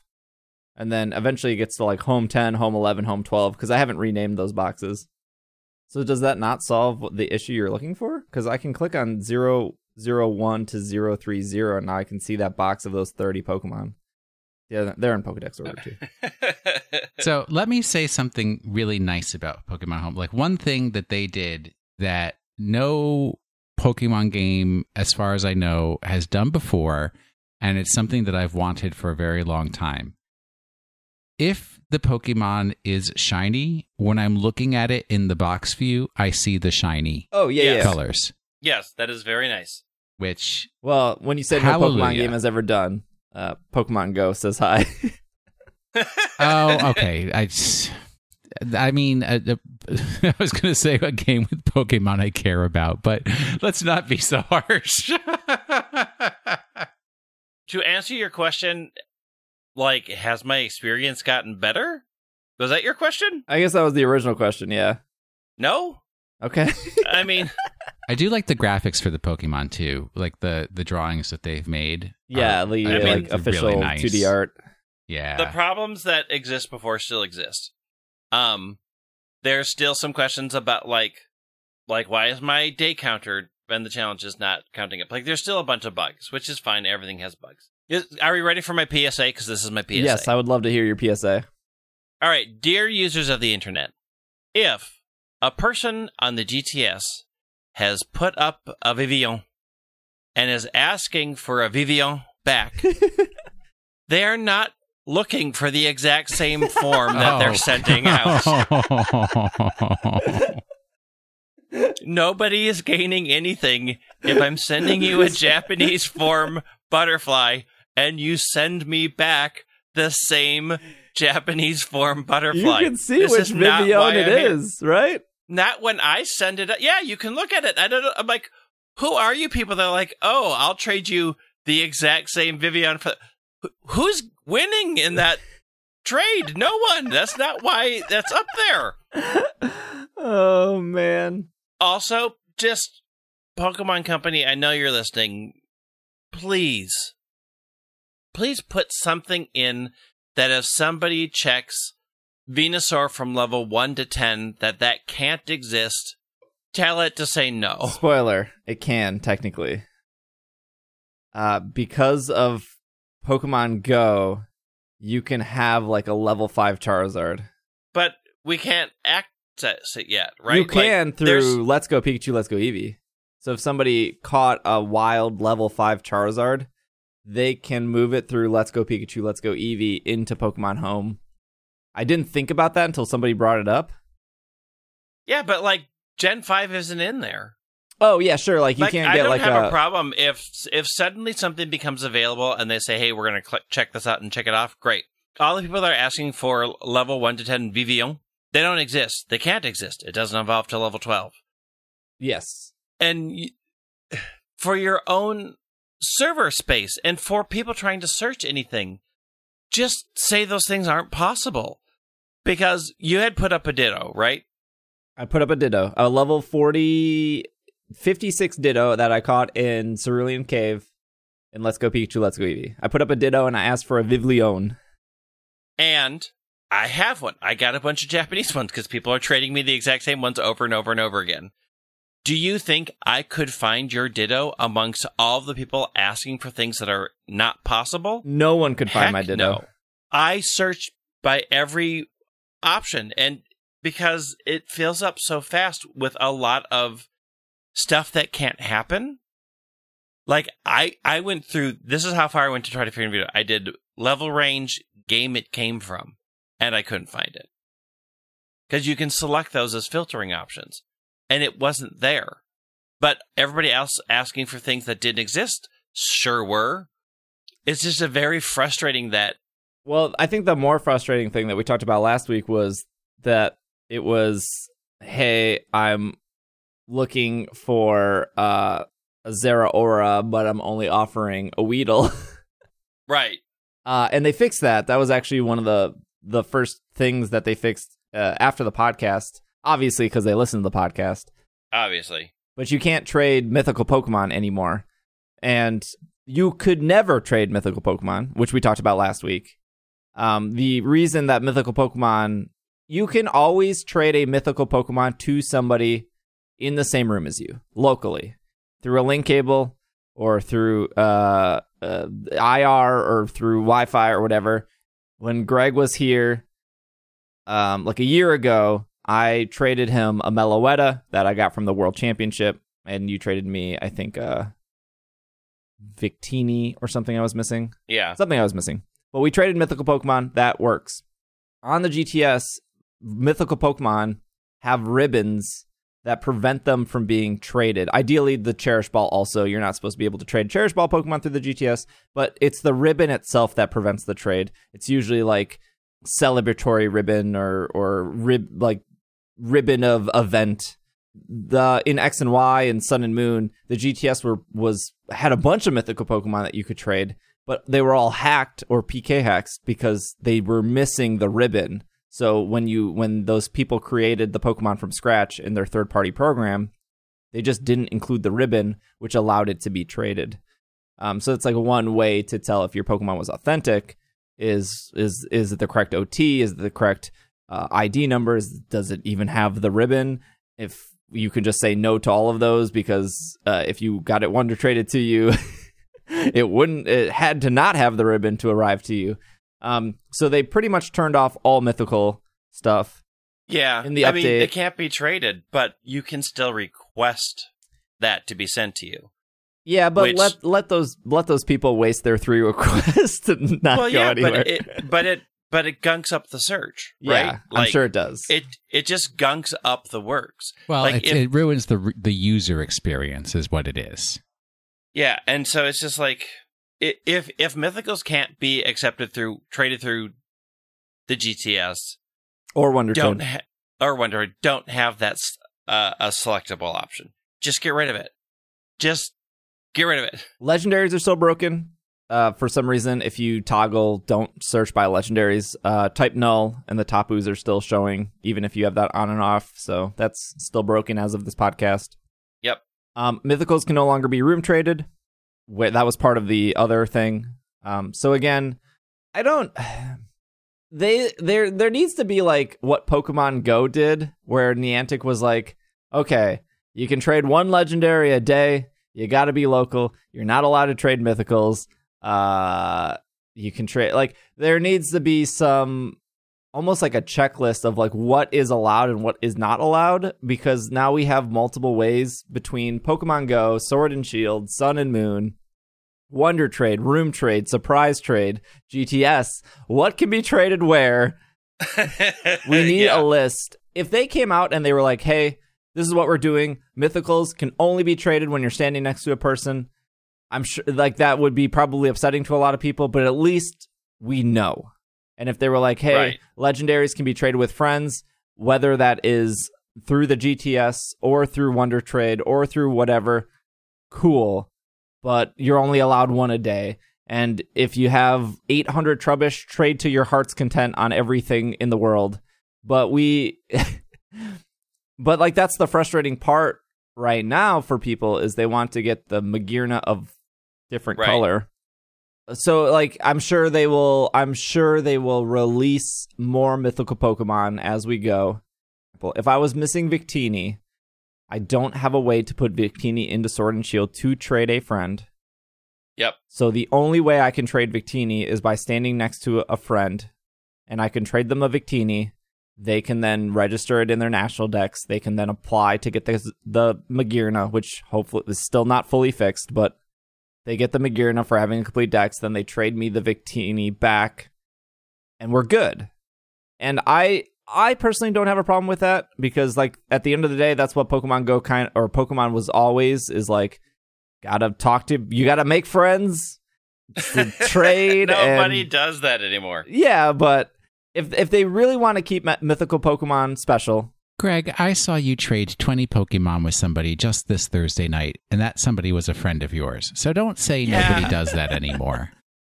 I made that friend before making that trade. I didn't make that friend while making those trades. Look, true. If I met some random person and they were like, hey, can I borrow your Victini? I'd be like, maybe not. But if it was a genuine friend and that they were missing like 3 mythical Pokemon and we met each other at PAX, like finally, hey, we've known each other for 2 years. I know you're only missing Zeraora and Victini. Let me trade these real quick. Cool, you got me your Magearna. Thanks for those back. I'm so happy I was able to help you. Like that is a situation I want to happen, and it can happen. But there's this vagueness of like, Game Freak, what would you like us players to do? Like like list out what your overview of this service should be, because now people are like, how are we supposed to trade these things? If you want us to trade them in person and you want these to be special, just say that. Just come out and say like, hey, this is our goal going forward. Here are the expectations we are setting.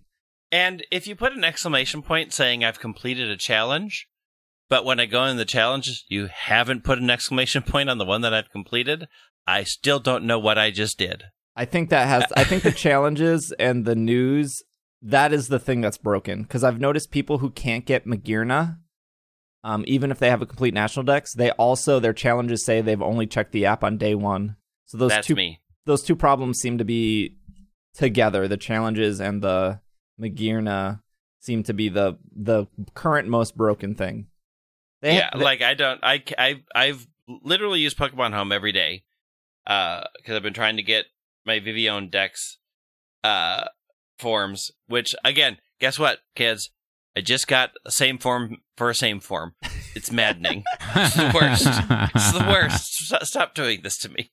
But, like, it doesn't move forward. And I have people who are like, oh, I'll just borrow your Zeraora and I'll give it right back. And I'm like, I don't want to give it to you and it not work. Have to it not work, or you have to hold on to it for a month until this gets fixed. I'm not going to give anything that I only have one copy of until I know this is fixed, until this is actually going to reward you with the thing that you want. And I don't like, and it could be my game. Like, I'm stuck. A lot of my things are stuck on day one, like, but a lot of them aren't. Like, I just did another 20 Wonder Trades, and that Wonder Trade count went up, but my days haven't. It's so, like, I get that there's bugs, and there's always going to be bug problems, but I would just like to know core functionality to function. I would just like to know before, like, is it a bug on my end? Should I be submitting a bug report? Is this a well-known issue? Is this, it's not been a long time, which is fine. But, like, I can't give 100% thumbs up on it when I'm still feeling really uneasy with a lot of the core function. Yeah. And I use it a lot. Like, people are, like, upset or whatever that I'm not having an ideal time with Home. It hasn't stopped me from using it. It didn't stop me from paying for it, so they've got my money. I just wish that I had more faith in it. Like, sitting in your stream and doing a 20-room trade was fun. Yeah, I really like Room Trade. I think it's cool. But until somebody comes in and they're like, I got more hacked I got more shiny hose where that is. And it's like, oh, okay, dude. No, you don't. Yeah, like, Please there's leave. no control over it. And it's fun. It's fun because I know somebody who's doing that for entertainment. It's a novel. Like, if I was sitting at Gen Con, I'm not jumping into a bunch of randos Room Trade screen to be like, let's zip, let's send whatever. Like, it's a weird function that's fun in a very specific use case. Like, and I sat out there and gave out a bunch of my hidden ability Rosalias, and then, when I got the Litten from you, I backed out, and then when you do it again, I run in and give away a few more. Like, it's fun to send those things out, but it's, like, not a thrilling function. It is definitely, well, because the timers on the Room Trade are so high, it's like definitely they're so long. Well, we got about 6 minutes before this Pokemon even starts to be traded, so right. What would you like countdown to talk about? Is there no way to say, hey, it's full, skip to the next No, step? so there's two countdowns. The first countdown is like, it's like 200 seconds or whatever, which is the room everybody filling get up in the room. And then that timer doesn't start until the host picks their Pokemon. And once the host picks their Pokemon, the room closes, and then everyone else then a new timer starts of 200 seconds, which is everyone else picking their Pokemon. But once everyone picks their Pokemon, the timer still goes, which I can kind of see as understandable, because, like, if you were the last person to pick and then you selected the wrong Pokemon, you don't want to be locked into that. But there almost needs to be like once everyone picks, now we've dropped the timer to 10 seconds, and that gives any people an option to be like, oh, let me reselect, which then extends the length. Because there was lots of times where everyone picked and we were still waiting like 85 seconds. I mean, like, 3 minutes is a long time. Yeah, why can't it be like the raid battles where it's like once everybody says, I'm good, then it goes. Oh, in like Sword and Shield, yeah. Yeah. Yeah, like, the timers are just really long. I was thinking, because what are the raid timers in Pokemon Go? They're only like... Well, it depends. I think 5 stars have longer timers than like 1 and 2 stars. I think. And even then, I'm like, okay, come on. Nobody more is coming. Let's go. It's full. There's 20. If you're listening and you're having some errors, this is off support.pokemon.com. So if you're having error 8807, this occurs with an issue of Pokemon Home save data on your device. So you have to delete the save data, restart Pokemon Home to resolve the issue. deleting Pokemon Home does not remove the Pokemon from your Pokemon Home because that's on the cloud. What you have to do is from the home menu, select system settings, scroll down to data management, press A, scroll down and highlight delete save data, press A. If you're on the Switch and you need to enter parental controls, you do that now.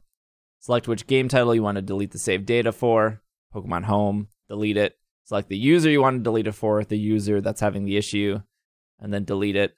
Once you do that, then re-download Pokemon Home, and it should fix that. So that's support errors 8807 if you're on, obviously, the Switch. If you're getting error 999... And this means you just would be getting the error code, right? It's not like you're not seeing something happening. If you're getting that specific error. So those are the ones that they've updated these like 10 hours ago. So these are still known errors. That's why I'm bringing them up. If you're getting error 999, this error is caused that you have one or more Pokemon you're in creation using manipulated game data. Even if you've obtained this Pokemon unintentionally, Pokemon created manipulated game data cannot be used in Pokemon Home. Okay. Because you really did. Yeah, that's so frustrating. Like knowing that people got hacked things the first day of Wonderboxing. Like, I don't know. They're never going to disclose what they look for in hacked Pokemon. Right. But so many hacked Pokemon got through. So if you're getting error 999, you probably have an obviously hacked Pokemon. Again, I don't know what they're checking for. If you have that issue... So if that Pokemon's been moved to home, if somehow it made it through, the Pokemon will cause the application to freeze or become unresponsive when you search for it. If this happens, you need to shut down and restart Pokemon Home. To resolve this problem, delete any Pokemon of this kind from home by the following steps. On the Switch, highlight the Pokemon, press X, press the A button to hold it up, highlight release, press A, just as Pokemon, release and press A. You're getting a 999, it's because of a hacked Pokemon. 888 is an issue with save data management. Those are the two most common issues according to support.pokemon.com. There was an issue that was fixed in 1.0.7, which was the Face ID issue on iOS, which when we talked about last week, Pokemon Home has flaws and it wasn't great out the gate. I had 800 people watching me on Twitch when Pokemon Home came out, which is in the grand scheme of things, 800 people out of probably 1 million plus people that downloaded this game or application is very small. But I'm not exaggerating with the amount of people that came into stream. They couldn't find the app.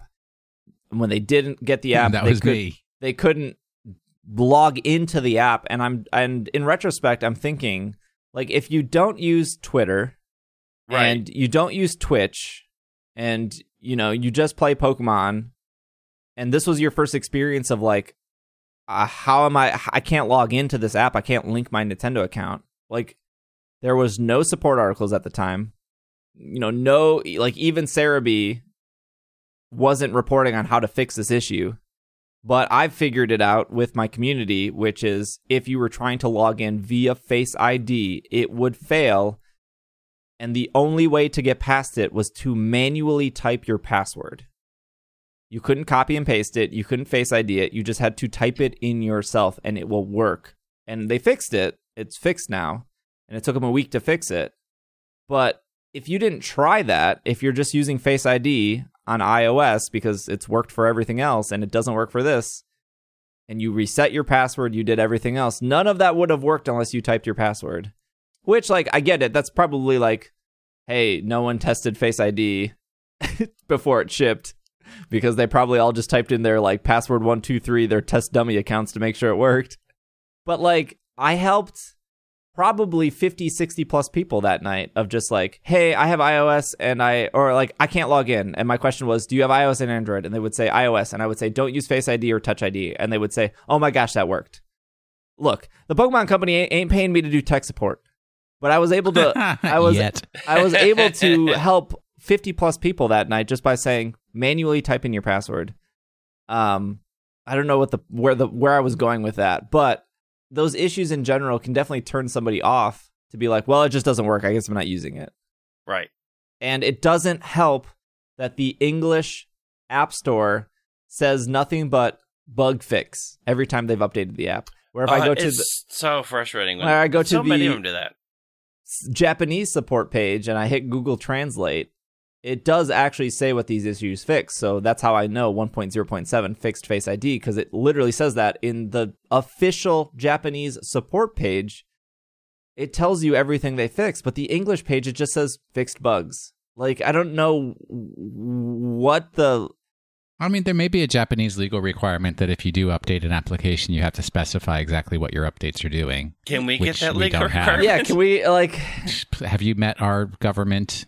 Yes. No. But the person who updated Resolve Error 999 17 hours ago on support.pokemon.com, like, why can't they just... I don't know. It's very frustrating that, like, we're not seeing the issues being fixed.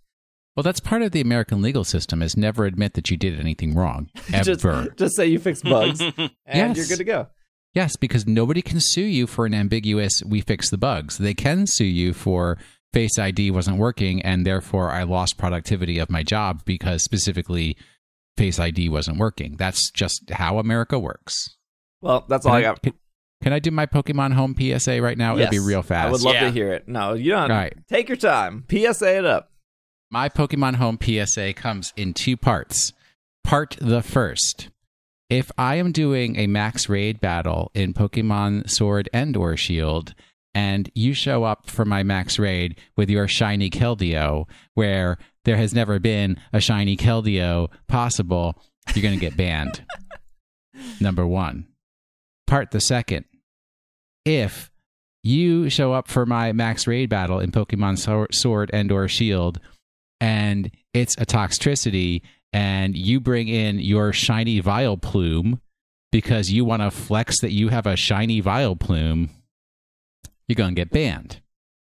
All right, that's my PSA right there. You're going to get banned. It is amazing. It has calmed down, but literally, like on the first 2 or 3 days after Pokemon Home, everybody was bringing their shinies into max raids, like no matter how useless they were against the Pokemon we were max raiding against. And I was just like, I got so incredibly frustrated. And then I also discovered that, like, if I was playing during prime Japanese hours, so like early morning in the United States, the max raids were normal, and people brought normal Pokemon that would be super effective against the Pokemon we were trying to get. If I was playing in the evening, everybody was doing their shiny flexes. In all the US times, it was all shiny flexes. It was ridiculous. It's it's like, I don't know. It's probably the same person that would also, like, they need to let you know how long their hunt was. And how many, unfortunately, they got 18 different shinies before they got this one. So they need to let you know the stress and turmoil they went through before they finally so their name is Steve. They documented as a video and put it up on YouTube. Nah. Well, that's like, what's funny for me is I do my little shiny hunts on Snapchat every day. And, like, invariably, like every 3 or 4 months, somebody says, how many eggs have you hatched? I'm like, I don't know.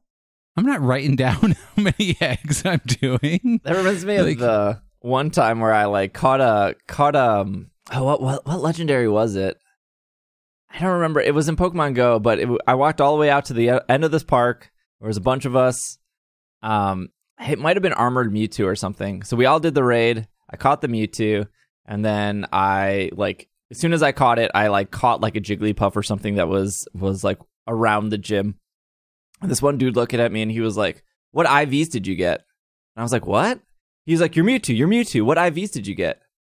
I was like, I don't know, man. I didn't check. And he like threw up his like frustrated that I didn't know what my IVs it's like were. Everybody asked me, he's like, but for Rhydon Day, whatever, yesterday, and people were like, "Did you get any 4 stars?" I'm like, I don't know.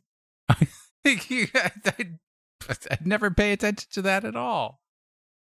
Like, jeez, I just look. I got 3,000 plus Pokemon in my Pokemon Home. I'm not saying that to flex. I'm saying that I like to catch Pokemon, and they exist, and they're doing something. They're generating those home points. Yeah, they're generating those home points. I mean, at the end of the day, I don't care. Like, if I really need them for competitive purposes, I'll bottle cap them or something. I don't know what you want from me. All right, enough Pokemon Home. It's gotten 7 updates in less than 2 weeks. Pokemon Bank had only got 4 updates in 7 years, so... They're winning on the bugs. I guess that's better. I guess that's a good sign for the future, maybe, I suppose, that the app will only get better if they've updated it this many times this quickly. So fingers crossed that in like 2 weeks they just stop caring and never push out any updates. Greg, give us our question of the week. Oh, friends from Slack, you know how to keep our interest peaked with your questions of the week. Let's hear the question of the week. Yeah, I was like, let's hear the question of the week. Sorry. This is from Jetsy. If you were getting married, who would be in your wedding party? Could be Pokemon or characters from the anime / games. 4 totals. That includes the best man / best woman. It has to be from the series? Is this what we're saying? Well, no. Could be Pokemon or characters from anime / games. Okay. First off, this is like one of those like Zen impossible to answer questions because Steve's already married, Greg's already married, I'm unmarriable. So okay, if suddenly characters from Pokemon and Pokemon were coming back to life or became reality, I would renew them vows. Yeah, you can always renew your vows. You can get married again. You can get married to the same person twice, right? I mean, I can't get married for the first time, so... Well, maybe if there was a Lickitung standing next to you. No, not my bag. Only if it knows Body Slam, though. Ugh. Is that one of its VMAX moves? Yeah. Wallace is in my party, okay, for sure. Juan is in my party for sure. Kukui's in my party for sure. Cynthia, Cynthia would RSVP but never show. Yeah. Oh yeah, you got that right. Diantha would be in my party. I would have Diantha in my party. I mean, she's a washed up. Was she a movie star or was she a She's TV a movie star. star? She was hardly washed up. I don't know about that. I mean, Roserade would be my best person. And then it would go produce flowers like none other. Yeah, like hello. And then it'd probably go Wallace, Kukui, Diantha. That's a good party enough. And then I would invite everybody else. I would be guilted into sending Alder an invite. I guarantee you that. Because you know Alder's gonna drink. You know it. You're not wrong. You know, I would have to say I would probably have to bring... I can't invite Sycamore. He's too good looking of a guy. He'd be too distracting. But you would probably want to invite... Because the bride's going to run off with Sycamore? Yeah, That's Mrs. Robinson situation? That's the worry. You'd probably invite Professor Oak because he'd have some good stories to tell for those that don't want to be on the dance floor. He is going to complain about the food and be in bed by 8. Oh, that's true. He might leave the party really early. Who's going to go pick up Professor Oak, and who has to drive Professor Oak home? Okay. He's not that old. I feel like I have to have Pikachu in the wedding party just because it's Pikachu. Sell out. I have to have Brock. I have to have Brock at the wedding. The thing is, if you invite Brock at the wedding, you have to assign somebody to keep an eye on Brock because he is that guy at the wedding that is hoping to make the connection at your wedding and is making everybody uncomfortable. Yeah. Or Brock's going to be the one who's like during your reception proposes to... He's one of those people. Yeah. He is one of those people. Have you guys ever been to a wedding where somebody pulled that? Oh, heck no. Oh, yes. I absolutely have. You have? Was it as awful as it seems? The answer is yes. Is it as awful as it seems? No, because you are imagining it to be much more cringeworthy than it actually is. Because the reason what keeps it less cringeworthy is because half of the people at the wedding are on board for that to happen, and they buffet everybody else, going, "How could you even think this was appropriate?" And so you have like you have like the shock of the people who are like, what are you doing? Who are staring at this oncoming train. And then the starts from the idiot brigade who think that this is appropriate and charming. And then you're all swept up in this and you're looking at the bride who has hit the roof and the bridesmaid is just handing drink after drink to calm the situation down, and then it passes, and then you all laugh about it, and then everybody gets really drunk and hopes to forget it. So it's not as bad, but it's pretty bad. But I have been there, yes, on an unfortunate amount of occasions. Unfortunate amount. Holy cow! Yeah, man, if that happened at my wedding, it happened in my own family. My own cousin did it to my other cousin. Oh my gosh! Ugh. Horror. Back to the question of the week. This is a really hard question for me to answer because if some weird planets aligned, stars shifted in the sky for me to actually end up getting married, you guys would probably find out about it like 2 months after it actually happened because I'd just like get it done at the city hall and like not even mention it. You would too. You're so rude. Okay, here. It's not rude. It's like I'm saving rude. You guys the expense and the travel and the all that. We It's live like, in the same city. Good luck. I got married without bothering you guys. Yeah, but you got a job. You don't have to take time away. Yeah, you from don't that. want to take off on a Friday. I had to drive to Milwaukee for New Year's. Hey, I that can was show up probably the and best sit- New Year's you've ever had. There was a year that I was fighting off chuds in my basement because Y2K was happening, so you got some stiff competition there, buddy. Chuds. all right, hold on. Pokemon of the week. We're moving on. Giovanni would be my best man. Last week's Pokemon, it evolves from a trade evolution, has to use a tooth-related item to evolve during that trade evolution, and it has an erratic leveling rate, even though that's really inconsequential and was kind of thrown in just to throw people off. Who's that Pokemon? Oh, evolves from Clamperl. Come on. It's Octillery. That does not evolve from Clamperl. Why are you the worst? Of course, not that this is a great answer, because this is the worst. It's Huntail. It is Huntail. Huntail's not the worst. Well, it's pretty bad. I mean, it's not wearing a bra like Gorbis is. Look, So now I regret bringing this up at all. it wants to go where the people are. Don't mock it for its desires. Peak creativity here with Huntail. I mean, it's an eel that evolves from a clam. Yeah, you evolved from a clam. I don't know what that means. Oyster? Who knows? Mussel? Mussel's like half a clam? There's little to no trivia about Huntail besides Oh, that. no. And despite being a pure water type Pokemon, it bears dark type Poke Assistant in Ranger Shadows of Almia. Alama. Good game. Oh, man. I cannot wait for them to make Pokemon Ranger for the Switch. Do you think they will? No. Look, they made Pokemon Mystery Dungeon DX. Come on. Pokemon Ranger's coming next. I defo need people's opinions on this shuffle icon for Huntail. Because it's ugly, but so is Huntail. I like that shiny, though. That's pretty good. Yeah, Huntail's shiny is pretty good. Is it? It's I green. think the shuffle icon is okay.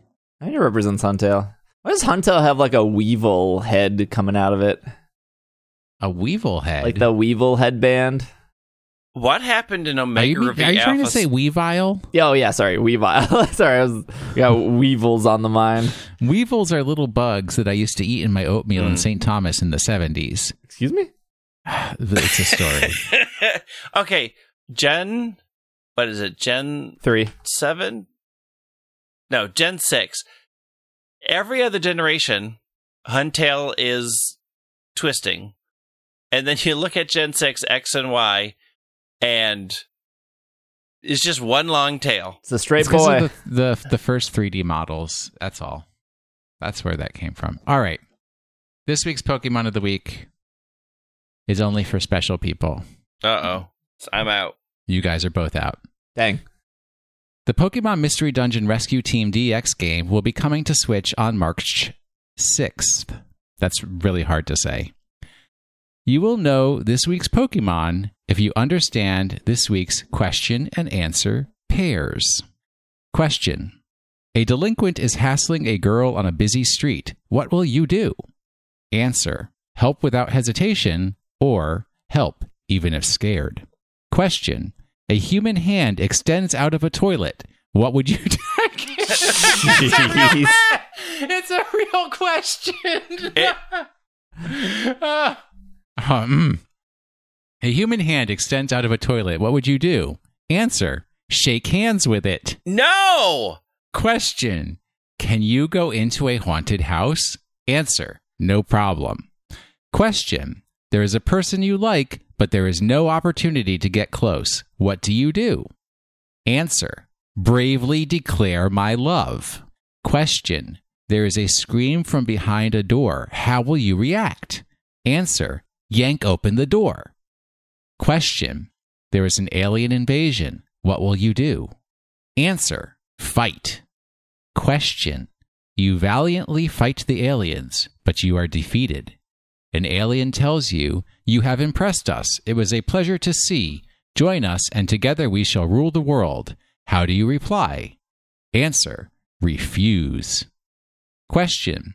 When the going gets tough, do you get going? Answer. Yes. Question. You win a lottery. What do you do with the money? Answer. Give it away. Question. Your friend is being bullied. What do you do? Answer. Face up to the bully or heckle the bully from behind. Question. You're going bungee jumping for the first time. Since it's scary, you decide to test the rope with a doll. The bungee cord snaps. Do you still try to make the jump? Answer. Yes. What? Final question. Are you male or female? Answer. Male. All right. For those Mystery Dungeon players out there in the world, you all will know who this week's Pokemon is. If you've never played Mystery Dungeon, you have no idea what I just put you through and why. You have to write these down. I will post them in the Pokemon of the Week Slack channel once this episode is published. I'm really bothered by aliens putting a hand in the toilet. Aliens didn't put a hand in the toilet. How did it get in there? It extends out of the toilet. I don't know. It's one of those Japanese toilets, though. It's not. It's like a pit toilet. Ooh. I like a good Japanese toilet. You've got to be kidding. If I show up at your house and there is a hand coming out of your toilet, Steve, I swear we are no longer friends. You got to shake that hand. No. All right. That's our episode. We will be back next week. Pokemon Day is when this episode comes up on Thursday. If you're listening to this on Monday. Also, if you made it to the end, your reminder to sign up for the Galar competition in Sword and Shield. You go under the Versus menu. You go to Online Competitions, and then you hit Sign Up. As always, you do not need your team ready, and you need to at least play in one complete match, win or lose, in order to get your Ball Guy t-shirt. So if you want to go in with a Skwovet, a Rookidee, and a Thievul, and just lose, you are more than welcome to get your Ball Guy t-shirt. Also, Isn't it doubles? So you'd have to pick 4. Oh, you'd have to pick one more. A Wooloo. Also, because this always happens every time, you don't get your t-shirt right away. You have to wait till rankings are posted, which may take up to 2 weeks. So even if you do your match, participate, they could post rankings the following Monday, or they could post rankings a month later. It's just how fast they need to calculate rankings. They seem to be doing a lot faster in Sword and Shield than they did in Sun and Moon, but because this actually awards championship points for IRL games, it might take a little bit longer. But sign up, get your shirt. If you will be at PAX East this weekend, I will be there on Friday and Saturday, and then I'll be flying back Sunday morning, doing whatever Pokemon Go event there is, and then recording the podcast. And then we'll talk about what happened on Pokemon Day, which will either be uneventful like the previous years. or everything will happen. Maybe something will happen. I'm assuming that my guess would be that they're going to rotate some Pokemon in raids. I know Toxtricity is around till the 8th of March. I'm assuming they will add a new raid Pokemon. Gengar. I'm assuming Pokemon Masters will have some new characters that are not announced officially, but probably seen in the data leak. I'm assuming Pokemon Center will have new items on their store. These are all very safe bets. Yeah. I don't expect anything like remakes of Black 2, White 2. Well, Gen 4 first. No, they're skipping it. They're skipping it, going right to Gen 5. Yeah. No. All right. If you haven't already, we have a subreddit you can join. That'll be in the show notes. Instagram, Twitter, all that stuff in the show notes. Will at Wash in the Sink. Greg at White Wing. I'm at Dragging a Lake. Thanks for listening. We will see you guys next week. Be safe. Enjoy Pokemon. This has been another episode of the Pokemon Podcast. We are super effective. Super. Get me all my Vivillon forms. Stop trading me ones that I already have.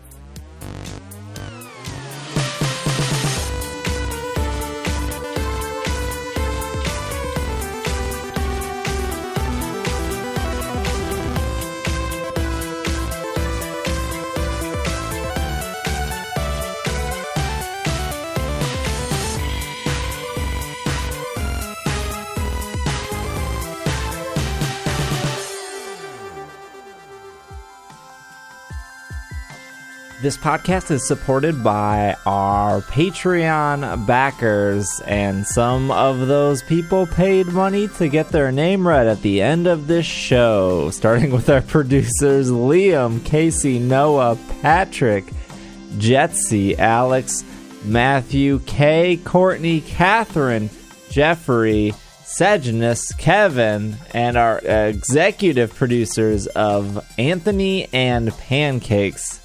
Thank you so much for listening. If you want to support the podcast as well, you can go over to patreon.com/itssupereffective, or you can head over to the easier to remember domain, ise.cash.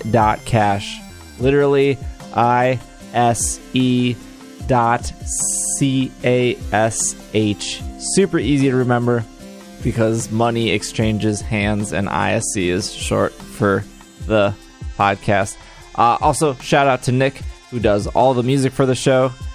And yeah, thank you for listening. Thank you for making it to the end. This was new. Hey, it was different. We will see you guys next week. Thank you so much for supporting the show and listening. Really, really, truly appreciate it. We'll see you next week. Bye.